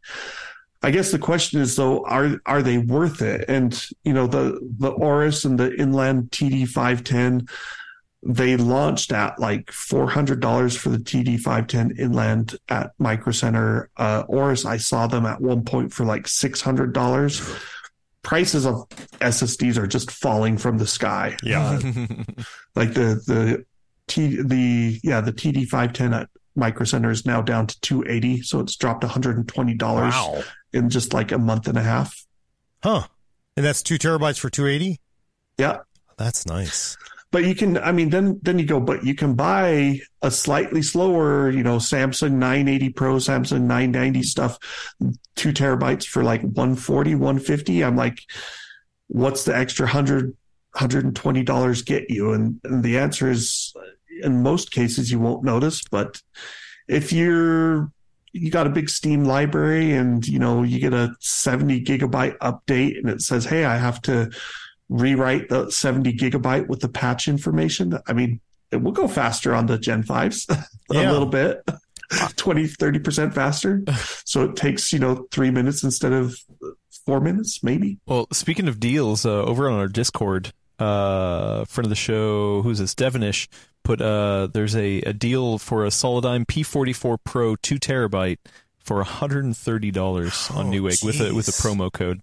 That's a damn good deal. I'm going to buy some of those after the show. Because I'm wondering if I can, because I bought a 2 terabyte P31 drive. Can I still return it? Because I always do this. And I finally... the P40 Pros, I mean, like, that's basically the P44 Pro, P45, P44. P44. P44 Pro is, I mean, it's pretty much as fast as Gen 4 drives get, right? Like sounds like it to the most part. Yeah. Yeah. It's a good drive. And for $130 for 2 terabytes. Damn. Yep. They also did list a Crucial P5 Plus 2 terabyte for 120 on Newegg. Or no, that one's Amazon. I'm sorry, that one's Amazon. That's what's in my previous gen test bed. This guy right here, he's running a P5 Pro 2 terabyte, or not P5 Pro, P5 Plus. I get it. And then the new test bed has a Sabrent Rocket 4G plus G. Yeah, what is it? I can't remember. It's fast. So many numbers. Fast, and it's a 4 terabyte drive, that's what I really wanted. I'm like, yeah. My game library is too big. I need 4 terabytes now, please. Yeah, I am just always the dumbest. I've missed the window on return for that P31, that 2 terabytes, because it was $120. So I'm PC World, so I'm buying this. I bought a 4 terabyte SATA drive that I saw as a deal, but it's SATA, and it was like, that was a mistake too, and I just missed I'm just stuck with the stupid things I shouldn't have bought, so... Well, yeah, now you can get that Solidigm. So you kind of think it's not, honestly, because the ORS 10,000, to me, it's still impressive that the write speeds are as awesome as it is, because I was hitting 10K under obviously perfect conditions, but. Yeah. I mean, that's the thing is they'll do 10K or 12K on the T700, and they'll do it for about 20 to 25 seconds. And then the PSLC buffer gets filled up, and it has to, you'll drop to 3,500 megabytes per second. And then it hits a point where it has to do what we call folding, where it has to flush the PSLC buffer. Yeah. And then everything from there on out goes straight to the TLC. And the folding takes 2 minutes or whatever, and performance will drop down to 1.5 gigabytes per second. And then it will basically sit at 3+ gigabytes per second forever. I don't know. But, until the drive's full. But to be able to get 10 gig read write for 20 seconds, that's awesome. What do you really need more than that for? Because you're writing so much data, it's pretty crazy. But the interface can do 16 gigabytes per second. I mean, yeah, I want the 16. Yeah, I mean we don't really ever. We'll get there eventually. You think so? I mean, it feels like we top out at by 14, 15. No, yeah, yeah. In how many years' time we'll come back here, do another full nerd, and somebody will share a link. Oh, hey, look, there's a Gen 5 drive for $130 over on Newegg. I guess the thing is, I want it because it just. We've had Gen 5 motherboards for a long time now, and to not be able to run something Gen 5, obviously Gen 5 GPUs are still dumb, but I could justify getting, 10 is I would want more, but once you're solidly into that 12, it's pretty nice. And honestly, even 10 is still at least you can get. It's 30-40% faster than the fastest Gen 4. We're such snobs, right? We're oh my God, only 30-40%, but it's going to get significantly faster over the next year. But I still think even then it's at least I'm running a Gen 5 drive, right? So, but the price. My thing though is the realist in me still goes, I wish games would make better use of that storage, and I'm waiting for direct storage to actually take off and become used in lots of places, because I still launch Red Dead Redemption 2 for benchmarking, and I'm it takes a minute and a half before I'm in the game running the tests, and it's this is ludicrous. Yeah. And a lot of that, I don't know if I think it's probably bad coding by Rockstar, because, Horizon Zero Dawn, which is not really that much older than Red Dead 2, I've stripped out the launch scenes, and I can get to the main menu in less than 2 seconds from launching. Wow. And then it's loading the level takes maybe 10 seconds. And so I'm well, if we had direct storage, I might cut that 10 seconds down to 2 seconds. But as long as people are doing stupid unskippable videos before the game loads, I'm yeah, that's what I hope direct storage gets rid of, is all the useless, hey, here's our legal warning, and here's our logo, and here's, all the stuff that you maybe want to see once. But do you think they're gonna for game developers, because that's like an old habit, right? We're like, we know this is loading from hard drive, so we got 2 minutes or 3 minutes. Let's flash videos or let's run other credits and information. Where do you move the credits now? Does that go to somewhere else in the game? Or do you just get rid of it? I mean, because it doesn't. Well, but it's not usually credits. It's usually like middleware logos, like, oh, I use SpeedTree. Who cares? That's I think credits. That's like the movie credits. Yeah, but I still think that's more of a business thing. Like, oh, hey, you know what? We'll license you out SpeedTree, but you got to put a logo at the beginning of the game. Don't you remember? Yeah, that's the question. Is like, what, if they say, hey, we're trying to get our game to load in 2 seconds. Which, that sounds like if you could get that to happen on more games, gamers would be like, wow, this is amazing. And you'd get a lot of good publicity. And so, then they have to go back to their partners and be like, hey, look, we're not going to show your video for 5 seconds when we're loading the game in 2. Sorry. Well, I hope that happens. I just think like maybe wholesale could be a change because if you look at older movies like from the 1960s, all of the end credits are at the beginning of the movie. Like everything, like the cinescope and all that stuff is like, what the hell? Why is this at the beginning? There's like of the movie, 5 minutes of credits before the movie starts, and you're like, get to the point. Key grip they get like they're before the movie starts. But at some point, I still think that's more beneficial than like, oh, you use SpeedTree or well, I mean, but no, because like, hey, audio. What's that? Where's that place with all the lens place that like Hollywood, they rent all the high-end optical lenses. Oh, that's the same thing as SpeedTree. Yeah, but I mean that's usually but that's not most of the stuff happening. I mean, my thing is like how many people are seeing SpeedTree before a game loads and be like, oh my gosh, exactly. I never knew about that. Now we should go look into it. But we go to the end. But I mean, I do think like. I kind of hope that, and I think so, because direct storage is pretty easy to implement. I mean, they have to recompile, but they have to recompress everything for direct storage, but it doesn't seem like it would hurt anything, Well, I guess, would you just have Steam let you store direct storage textures and non-direct storage? Would you then download I mean, I think, yeah, I don't know. All I know is my challenge is to Rockstar, like, you implement direct storage on Red Dead Redemption 2 and Grand Theft Auto and get those games to load in like less than 10 seconds. That would be amazing. It makes me want to put a build of, because I stopped using Red Dead as a benchmark because I just think it's a pain in the butt to use. But it is. I kind of think I want to load that on an Optane drive. Even the older one that I have, I want to put it on Optane. No, it's still super slow. It doesn't matter. Optane. Like the funny thing is Grand Theft Auto 5 had like really slow load times, and some guy created a mod where he cut the load times down by like half or a third or something.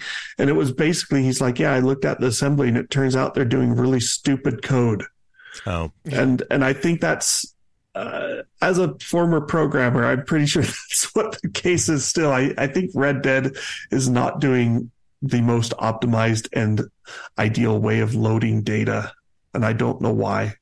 Like Rockstar should be big enough that they know how to do that properly. But I guess it's launched already. So what do you do, right? You never go back to work on old games unless you're forced to. They added DLSS 2 at one point, Yeah, but that's probably, NVIDIA paid for it. Well, they have to, I kind of wonder like, we're going to help you do some experimentation here, and then they get that DevRel, and it must have been NVIDIA helping them, and they clearly needed to learn how to do DLSS2, and that was a good way to do it, right? But yeah, they threw in FSR2 and DLSS2.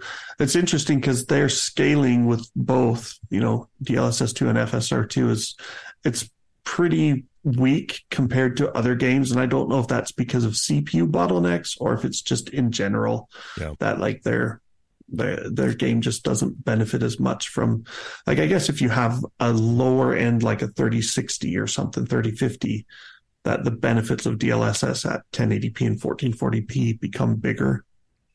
But I think like the 4070, I tested upscaling algorithms, and even at 4K, it was only 40% faster with DLSS. Oh, not 40%, 30%. Only 30%. Well, like you gotta take that in context. It's rendering half as many pixels. When I shift over to a game like Cyberpunk, turning on quality mode in DLSS boosts performance by like 70%, 80%. So it's just kind of weird that I'm like, yeah, like even on cards that aren't like super fast, you don't get huge gains in Red Dead Redemption 2 from upscaling. Hey, I got a question for the SSD testing. Did you rely on the controller temps? Because that's what I did. No. Did you actually? We didn't write about temps. Oh, you didn't talk about the temps, but I ran the tests, I ran the scripts, and I passed it off to our freelance writer because he knows more about SSDs than I do. So it's like, hey, here's the performance numbers, and we have some thermal stuff, but I guess we haven't been using it lately. So I was thinking about actually picking a bunch of like thin film thermocouples and then just jamming them in there, because I didn't want to do that because I was afraid jamming a thermal, because the beads are pretty big. I was afraid I might crack something if I jam it in there, and then you sandwich on the cooler, so I have to get a bunch of different thermocouples just to see what. Well, I laugh because it's like like these covers, these labels, the crucial label. I've got it upside down. Like this label is kind of like a copper sheet, a sticky copper sheet, and I'm like, does the copper actually matter? But like I peeled it off to take pictures of the drive, and it's like, yeah, that voids your warranty, and it's a pain to do. And I still did it, but I just kind of laughed because I was like, is that label actually helping anything, or is it just? I think it helped in the days when they were just, when you would run a bare Gen 3 drive and you wouldn't have anything on it. So I do think, in a desktop, I think you should be fine in any motherboard because they've got fairly beefy heat sinks, although it'll be interesting if on those, the ones that are mounted under the GPU, you kind of wonder how bad those are going to do. But you're never really pushing a drive as hard as you think you are, so it's going to be fine. But I kind of wonder what happens when you put one of these in a laptop. Yeah. So, especially at the wattage, that's not great. I don't think we're going to see Gen 5 in laptops anytime soon. But you can technically support it, right? With Raptor, I think they've already implemented Gen 5. I'm not sure if their mobile chipset supports Gen 5 because it's not just like I have to look. Like you have to the Gen 5 spec requires more power, right? Like it's not just the drives, but like the interface needs to be able to pull more power, and I think that's why a lot of laptops, even new laptops, are sticking with Gen 3 drives in a lot of cases because they're like, yeah, Gen 4 uses more power than Gen 3, and Gen 5 uses a lot more power. So, we need like process shrinks on the controllers to get their temperatures down, and then other optimizations in firmware and all that stuff. I wouldn't be surprised if it's like a year or more before we really see Gen 5 SSDs shipping in like your typical Dell laptops, like not typical, but like a high-end Dell laptop getting a Gen 5 SSD. I could easily see it being, another year or more. I think you'll get like the Clevo branded laptops that are like, hey, we put a desktop in the laptop. Those will probably get them, and they'll basically be like, yeah, just be warned that, it uses more power, but if you don't care. I can see it because I mean, I think we're going to see it in gaming SKUs, right? So Gigabyte actually showed off, 40 series with Raptor Lake with a Gen 5 slot, supposedly. But they can do it. I guess the question is, are they? The reason I think they need the drives and they need the laptops to work together, and basically the manufacturers say, yes, we can support this. But I think they're going to do it like for companies like, Asus, MSI, Gigabyte, and Alienware, sort of like the gaming focused brands. You know what? Our laptop has Gen 5. You don't have Gen 5. Oh, yeah. I got to have Gen 5 because it's one more than Gen 4. And people are going to do it sooner, but I think I don't think it will be necessarily a great experience. I think you'll end up with a laptop where the Gen 5 drive can throttle easier. And, I mean, like if direct storage takes off for gaming, you're still, how much data are you actually loading into memory? Right. Like maybe 20 gigabytes. And so it's like, well, so your Gen 5 can do that in 2 seconds and your Gen 4 can do it in 3 seconds. And your Gen 3 can do it in, oh my gosh, it takes 5 seconds. I'm like, well, all of those sound great compared to minute and a half long, horrible load times that we sometimes have right now. Right. Although that's a significant, you're looking at, that's a good marketing bullet point, because that's not in seconds, but in percent increase. It's a huge, yes, it's 3 times as fast. It's a huge difference. And you could see the sticker on the laptop with that big ass bar, and that's going to work. They'll show one bar that's this long and the other bar that's this long. Hey, because it's real. But yeah, I do wonder if the thermals are going to be an issue. But, again, unless you're really, really stressing these drives out, they're not going to get that hot. So I guess under most normal workloads, it'll be fine. Yeah. But yeah, for laptops. Like you have your 10 gigabit internet connection that downloads a game that's 150 gigabytes. And it's like, oh, well, even there, the whole thing got written in 15 seconds. You didn't fill up the SLC buffer. Yeah. Do you think, you're fine? Do you think that's, I kind of wonder if, because that's what we're doing, is we're getting really slow ass NAND. Then we're basically putting these big ass SLC buffers on them. Is it going to get better as the density increases? So, I mean, I guess kind of the nice thing is like, wow, you've got so much more density. So now we can give you a big ass buffer because you're just not going to run into it. So does that kind of solve it, or because no, I mean, bigger drives would mean bigger buffers, and they can help. But it's like if you have a 4 terabyte drive and it's 90% full, then your buffer is basically gone to nothing as well. Yeah. But people, when you're at 90%, yeah, that's a lot of crap. If you have an SSD that's more than about 80% full, you will probably realize if you do testing that, like, hey, my drive is really kind of running a lot slower than it used to. Like you just kind of have to assume with your SSDs these days that's like, don't fill them past 80%. Yeah. I do kind of wish there was a better way to market SSDs too, but because the whole gen thing is seen as a performance indicator, and that you can see huge swings depending on how each drive is constructed. It feels like, people should pay more attention, even though it's kind of baloney because nobody is doing sustained read-write. But it does feel like a sustained read-write benchmark is the best indicator rather than the generation, right? Because that's a safer way to buy an SSD. Because you can get a Gen 3 drive that has a sustained write speed of like 2 gigabytes per second, and you can get a Gen 4 drive that has a sustained write speed of like 150 megabytes per second. Like some of these QLC drives are, they're terrible. I don't want a QLC drive. I had one before, and I actually have a laptop that has a QLC drive in it. And every time it's like, hey, I need to update Windows, I'm shocked at how slow it is. I'm like, come on, like finish updating already. And then I look at the read-write stuff in the task manager. I'm like, oh, it's because it's hitting the solid state drive and it's a crappy QLC drive. Yeah, but that's, the only thing consumers pay attention to is capacity and the generation of PCIe. Yep.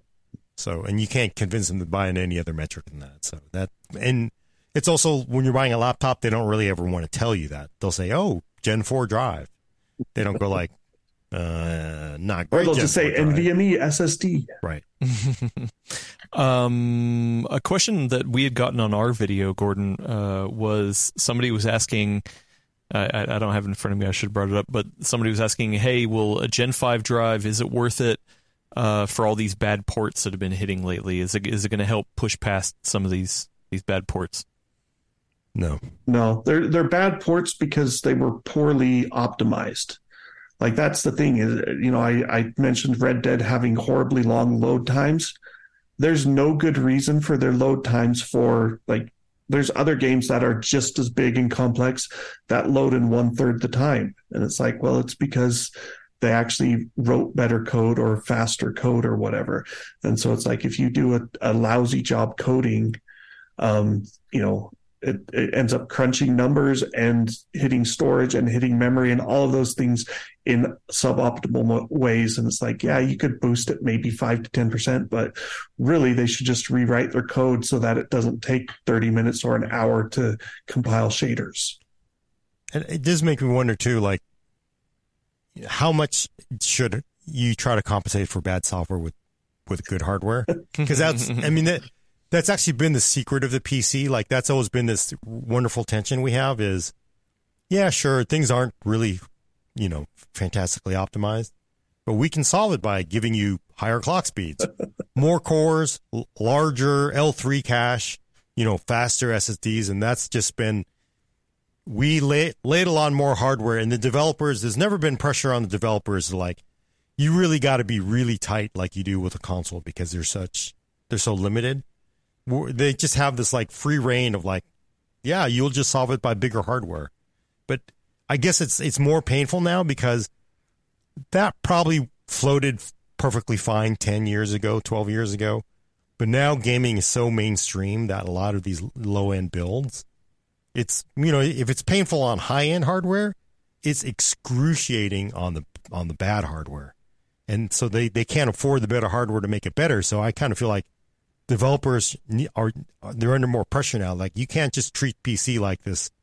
Everybody's got a 4090 and a 9 class CPU, right? And 64 gigs of RAM and a Gen 5 drive.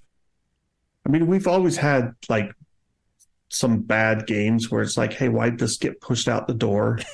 What was it called? Battle Cruiser 3000, something like that. Don't know. Way back when, like you just get games where it's like the publisher would say, "Hey, we got to hit the Christmas launch window," and they would push it out the door, and it wouldn't work right. Like, I still don't know how. What's the recent game, the port called? Last of Us. Yeah. Oh, yeah. Last of Us Part 1 has like these horribly long shader compilation times, and it's like, how did anyone ever let that go? Oh, like, as a former software developer, that was like, a business decision. Crazy because they wanted to get close to the TV show. I'm sure. Yeah. So like, yeah. But I still, like, as a programmer, I'm like, how is that not like your number one priority? Hey, we cannot have a game that takes an hour to load the first time. Like, that never should have happened. It never should have even been in the works. Like, if that was your alpha code right there, people should have been like, no, dude, like this is not acceptable. It does make me wonder too, because you were at PC Gamer for a long time. If they're really, this just kind of shows you how distressed game developers are as a business. I know everybody's like, oh, it's a multi-billion-dollar industry and all this stuff, but it feels like they're under more pressure. They have more to do with fewer hands, just like everybody else. Yep. It just feels like fundamentally they're under pressure to make money. And, every single game company has had to make decisions that piss off their game base. And I don't think they do it because they want to piss off their user base, but it's really because they have to for business. And it just makes me wonder if there's some kind of course correction that needs to be done, or something that needs to, fundamentally, there's something kind of broken with game development right now because they don't have the time to do the games the way they want to. And I don't know where that is, right? Is obviously people are going to say they're taking too much in excessive profits. I don't know if that's true or not, or whether it's just simply they're under pressure from different game models, free to play or mobile. There's all these other different pressures. I don't know what it is, but it feels just far messier today than it was even, 15 years ago. Yeah, it's one of those fundamental problems with software creation, like whether it's games or other software. It's like, if you have one guy who can create a basic program in, 3 months, and you go, oh, well, now we have two guys, they could make it in half the time. And then at some point you cross this threshold where it's like, okay, now we have 100 people working on this, and it doesn't take less time. It actually takes more time, because now we have all these ineffective meetings and debates, and suddenly it's like, oh, well, we've got a billions of dollars industry, which has created a lot of bloat. And, that's why you get these indie devs who are like, look what we created in 6 months. And people go, wait, how'd you do that when, Star... Right. Whatever it's Star Citizen still has been in limbo for. I mean, it's out. It's making money. It's making money. It's crazy. All right. We've gone off the rails far enough. Far enough. Anything else for Gen 5, or should we go to questions? I got a question for Gen 5. I saw it earlier that flashed up, and I do want to point out because I think so. Gen 5, would you do Gen 5 over Gen 4 drive for the price difference? Because I think that's what's kind of hurt Gen 5 launch is like Gen 4 drives are just like crazy cheap, and we're talking the good ones too. We're not talking the crappy ones, but it makes it really like it's really hard to pay all that money for Gen 5, but Gen 4 drive is. Yeah, cheap, right? I would still stick with, for most people, like unless you're just trying to build the maxed out PC, I think you pay, $130, $140 for 2 terabyte Gen 4. That's fast. And, there are situations where Gen 5 would be 20, 30, 40% faster, but those are more like theoretical benchmarks than things most people will actually run into on a regular basis. Like, hey, I'm downloading a game over my gigabit internet connection. Like, it's not writing to your SSD at 10,000 megabytes per second. So there's just a lot of stuff where it's like you can find use cases where Gen 5 looks a lot faster, and you'll even do them when you update a game in Steam or Epic Store or whatever. But most of the time, you could even get by with Gen 3 if you wanted to. I think like the problem is that it's hard to figure out which are the good Gen 3 these days. And so I'm like, well, there's a lot of recent Gen 4 drive reviews that you can figure out like, oh, these are the good ones that I want to get.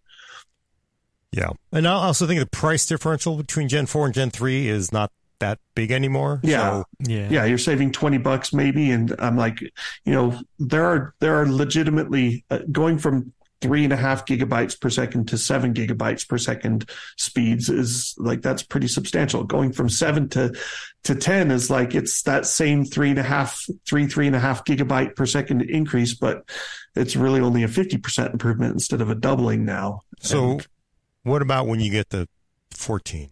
Because I think when we get to 14, then we can really start talking, right? Because that's when Gen 5 drives are really going to hit their stride.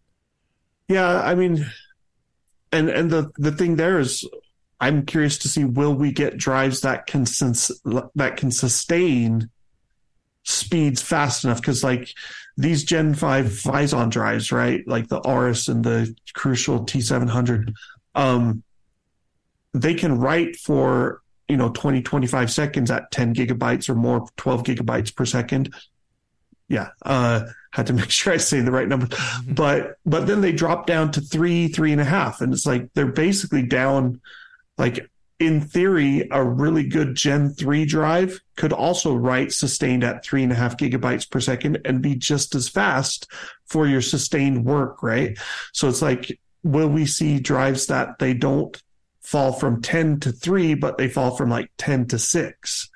Right. That would be interesting, because I think that could also make a difference if you don't have like the big performance drop off to sub 3 gigabyte per second speeds. And we're also the drive is busy. First gen controllers too, right? Is it what's in that Crucial? Is it a Phison as well? They're all the Phison. So early generation controllers too. So it feels like later generation controllers, later generation NAND that's faster is really, when it's mature, it's definitely better.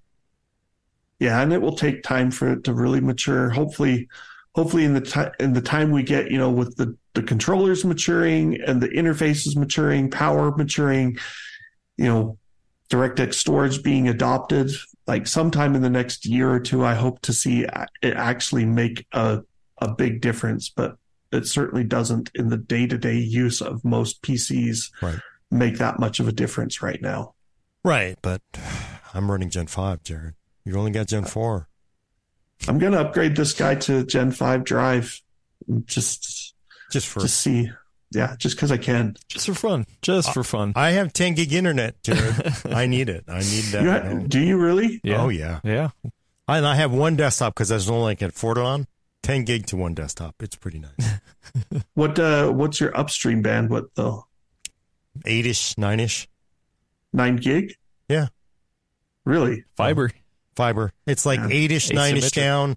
That's at night because you're not dealing with This is where, I joke about having cheap gas here in Colorado, but I live in a kind of rural area, a little bit rural. It's not super DSL, rural, but No. I've got gigabit down, but it's cable and it's 20 megabit up. Ooh, and that 20 is painful. I can't do like it. They've been talking about the asymmetrical fiber coming for 2 years since I moved here, and I'm like, it's still not here, guys. Where's my fiber? So I will actually outstrip SATA write speeds on this. Like, it's too slow.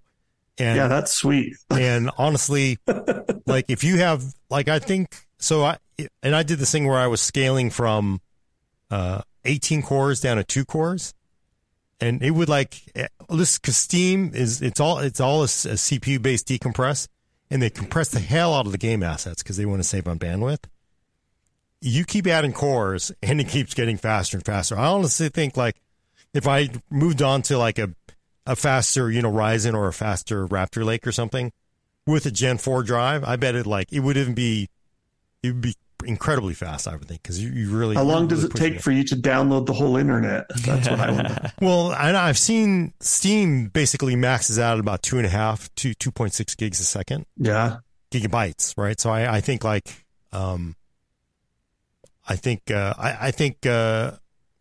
maybe I get more out of a faster machine even. It's possible. So I'll see. Because the machine I have is too old and slow to test it on. So. Poor Gordon. Speaking of too old and too slow, we're going to move over to the Q&A section. If you got a question, get it in on the chat and at PC World, so it's easier for me to see it. We are running out of time, so I'm only going to grab a few select ones. If you're watching or reading this later, there's a link in the description to go over to our Discord, which has a Full Nerd Questions channel that you can drop it in there. The first one is a really good one I've been holding on to for a little bit. From friend of the show, Dark Helmet. How can you tell if a CPU is bottlenecking in a game? Is GPU utilization in Afterburner the metric to look at? Pulse Hardware did one of those tests. Anyway, so yeah, what is the best practical way for somebody to tell if their CPU's bottlenecking?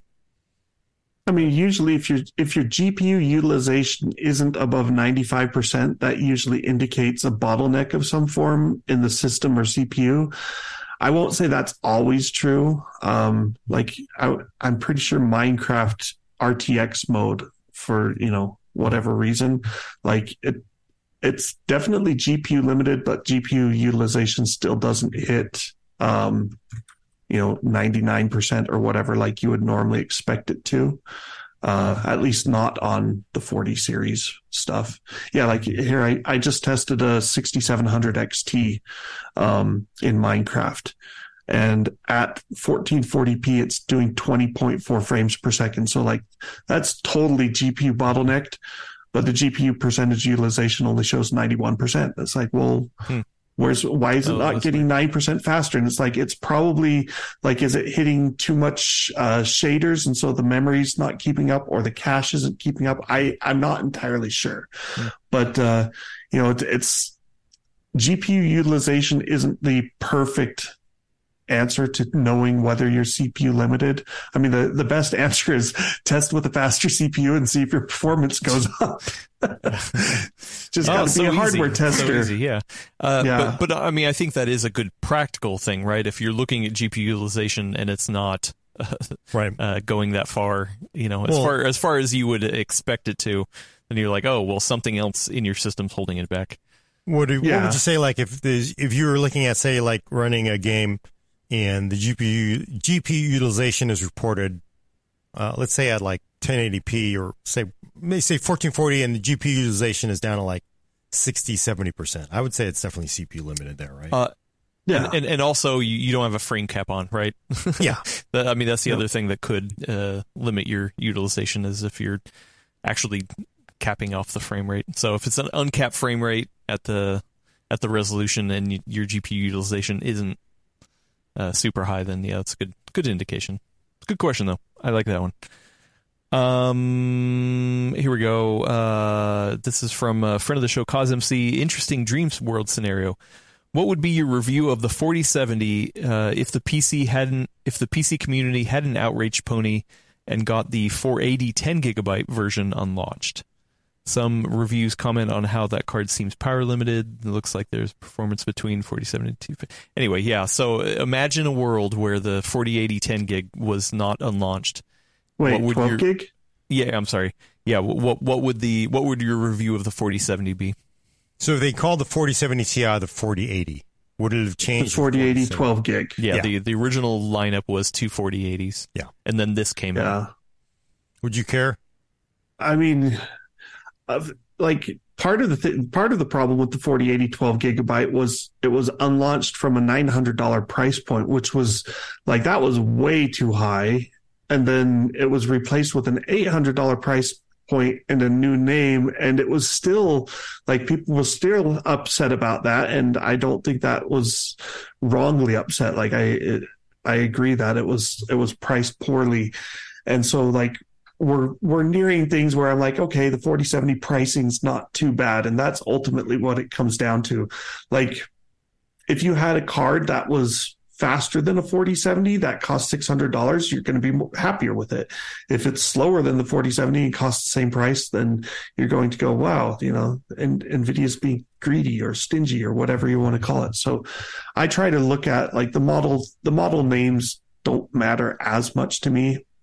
I thought the 4080 12 and 4080 16 was kind of, when they first announced that, I was like, really?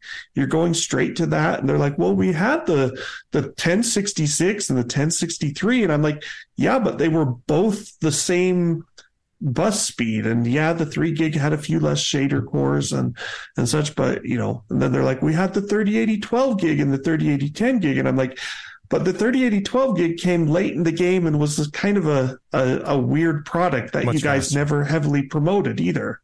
So, I think they recognized when they saw the outrage, they're like, yeah, our plan to charge more for a 4070 it didn't fly. And so they changed it to 4070 Ti like it always probably should have been. And they still charged $100 more than I think they really should have. Yeah. Well, the second part of the question I don't quite understand, but I'm going to say it anyway. They say that it seems this card was intended to be a 4060 and it got rebranded up. Do you agree with that?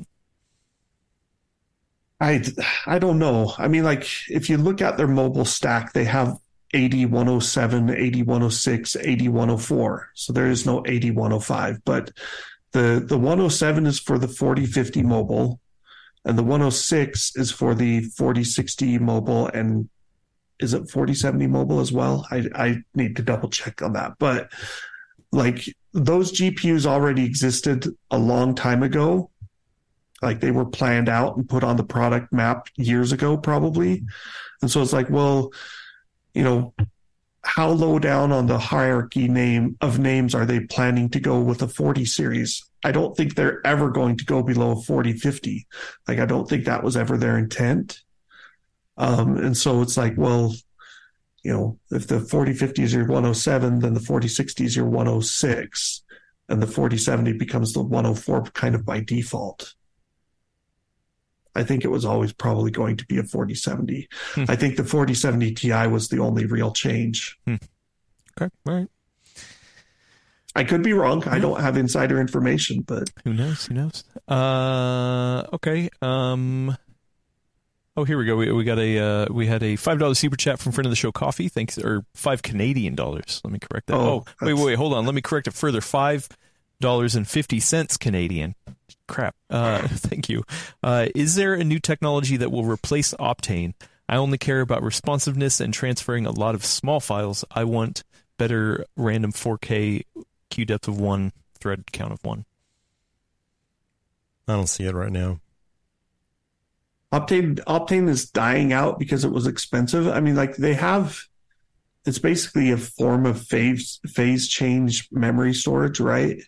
Yeah, I can't remember. Isn't there something like MRAM or something? I don't know. They've got other stuff that's being worked on. The real trick is they've got to figure out how to make it cheap enough to compete with NAND, which NAND is getting pretty dang cheap to make. And so, yeah, that's why I don't think it's going to make business sense, because the capacity good enough performance and capacity is what matters to most people. So getting into the things that, legitimately improve livability with that low Q depth made a difference, but not enough for people to pay 3x the price for it. So it just doesn't seem like it's possible. And when you get Intel and Micron basically throwing away, hundreds of millions of dollars in investment on this, it doesn't seem like it's possible. So you can't beat commodity performance. Well, that's a bummer. All right, let's wrap it up there. We're running pretty long, Jared. You get us to talk. Yeah, flap so much fun. So much fun, though. So much fun yeah. We have Jared. Sorry, I need Brad to shut up next time. No, it's fun. It's a good time. It's a bonus. And we got to do this in person at some point too. So hopefully at a trade one of those show. days at a trade show. Show. But yeah, See Gordon, us. let's get out of here. I'm hungry. Okay, check back next week Yeah, it's for lunchtime. Yeah. PC Talk on the Full Nerd for audio listeners. Subscribe to us on iTunes, Google Play, Spotify, or Stitcher. And if you're on one of those services, please leave a review. Every time you do, I brag about how awesome 10 gig internet is, asymmetrical. Send questions and comments to the full nerd at PCWorld.com. Thanks for coming. I'm Gordon Nunn with Brad Charkis, who left. I'm saying bye for him. And Jared Walden of Tom's Hardware, by the way. Tom'sHardware.com. Tom'sHardware.com, by the way. Go over there, read that GPU hierarchy story. Awesome tool. And go to the Tom's Hardware channel, like and subscribe. We got to keep YouTubers in business that know their stuff, and Jared knows his stuff. So please do that.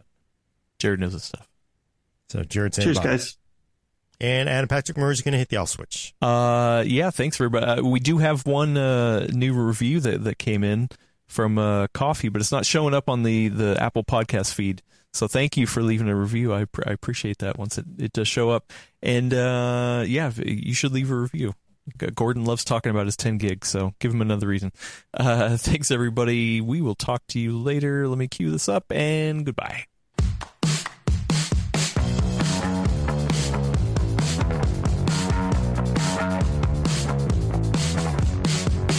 Are we off?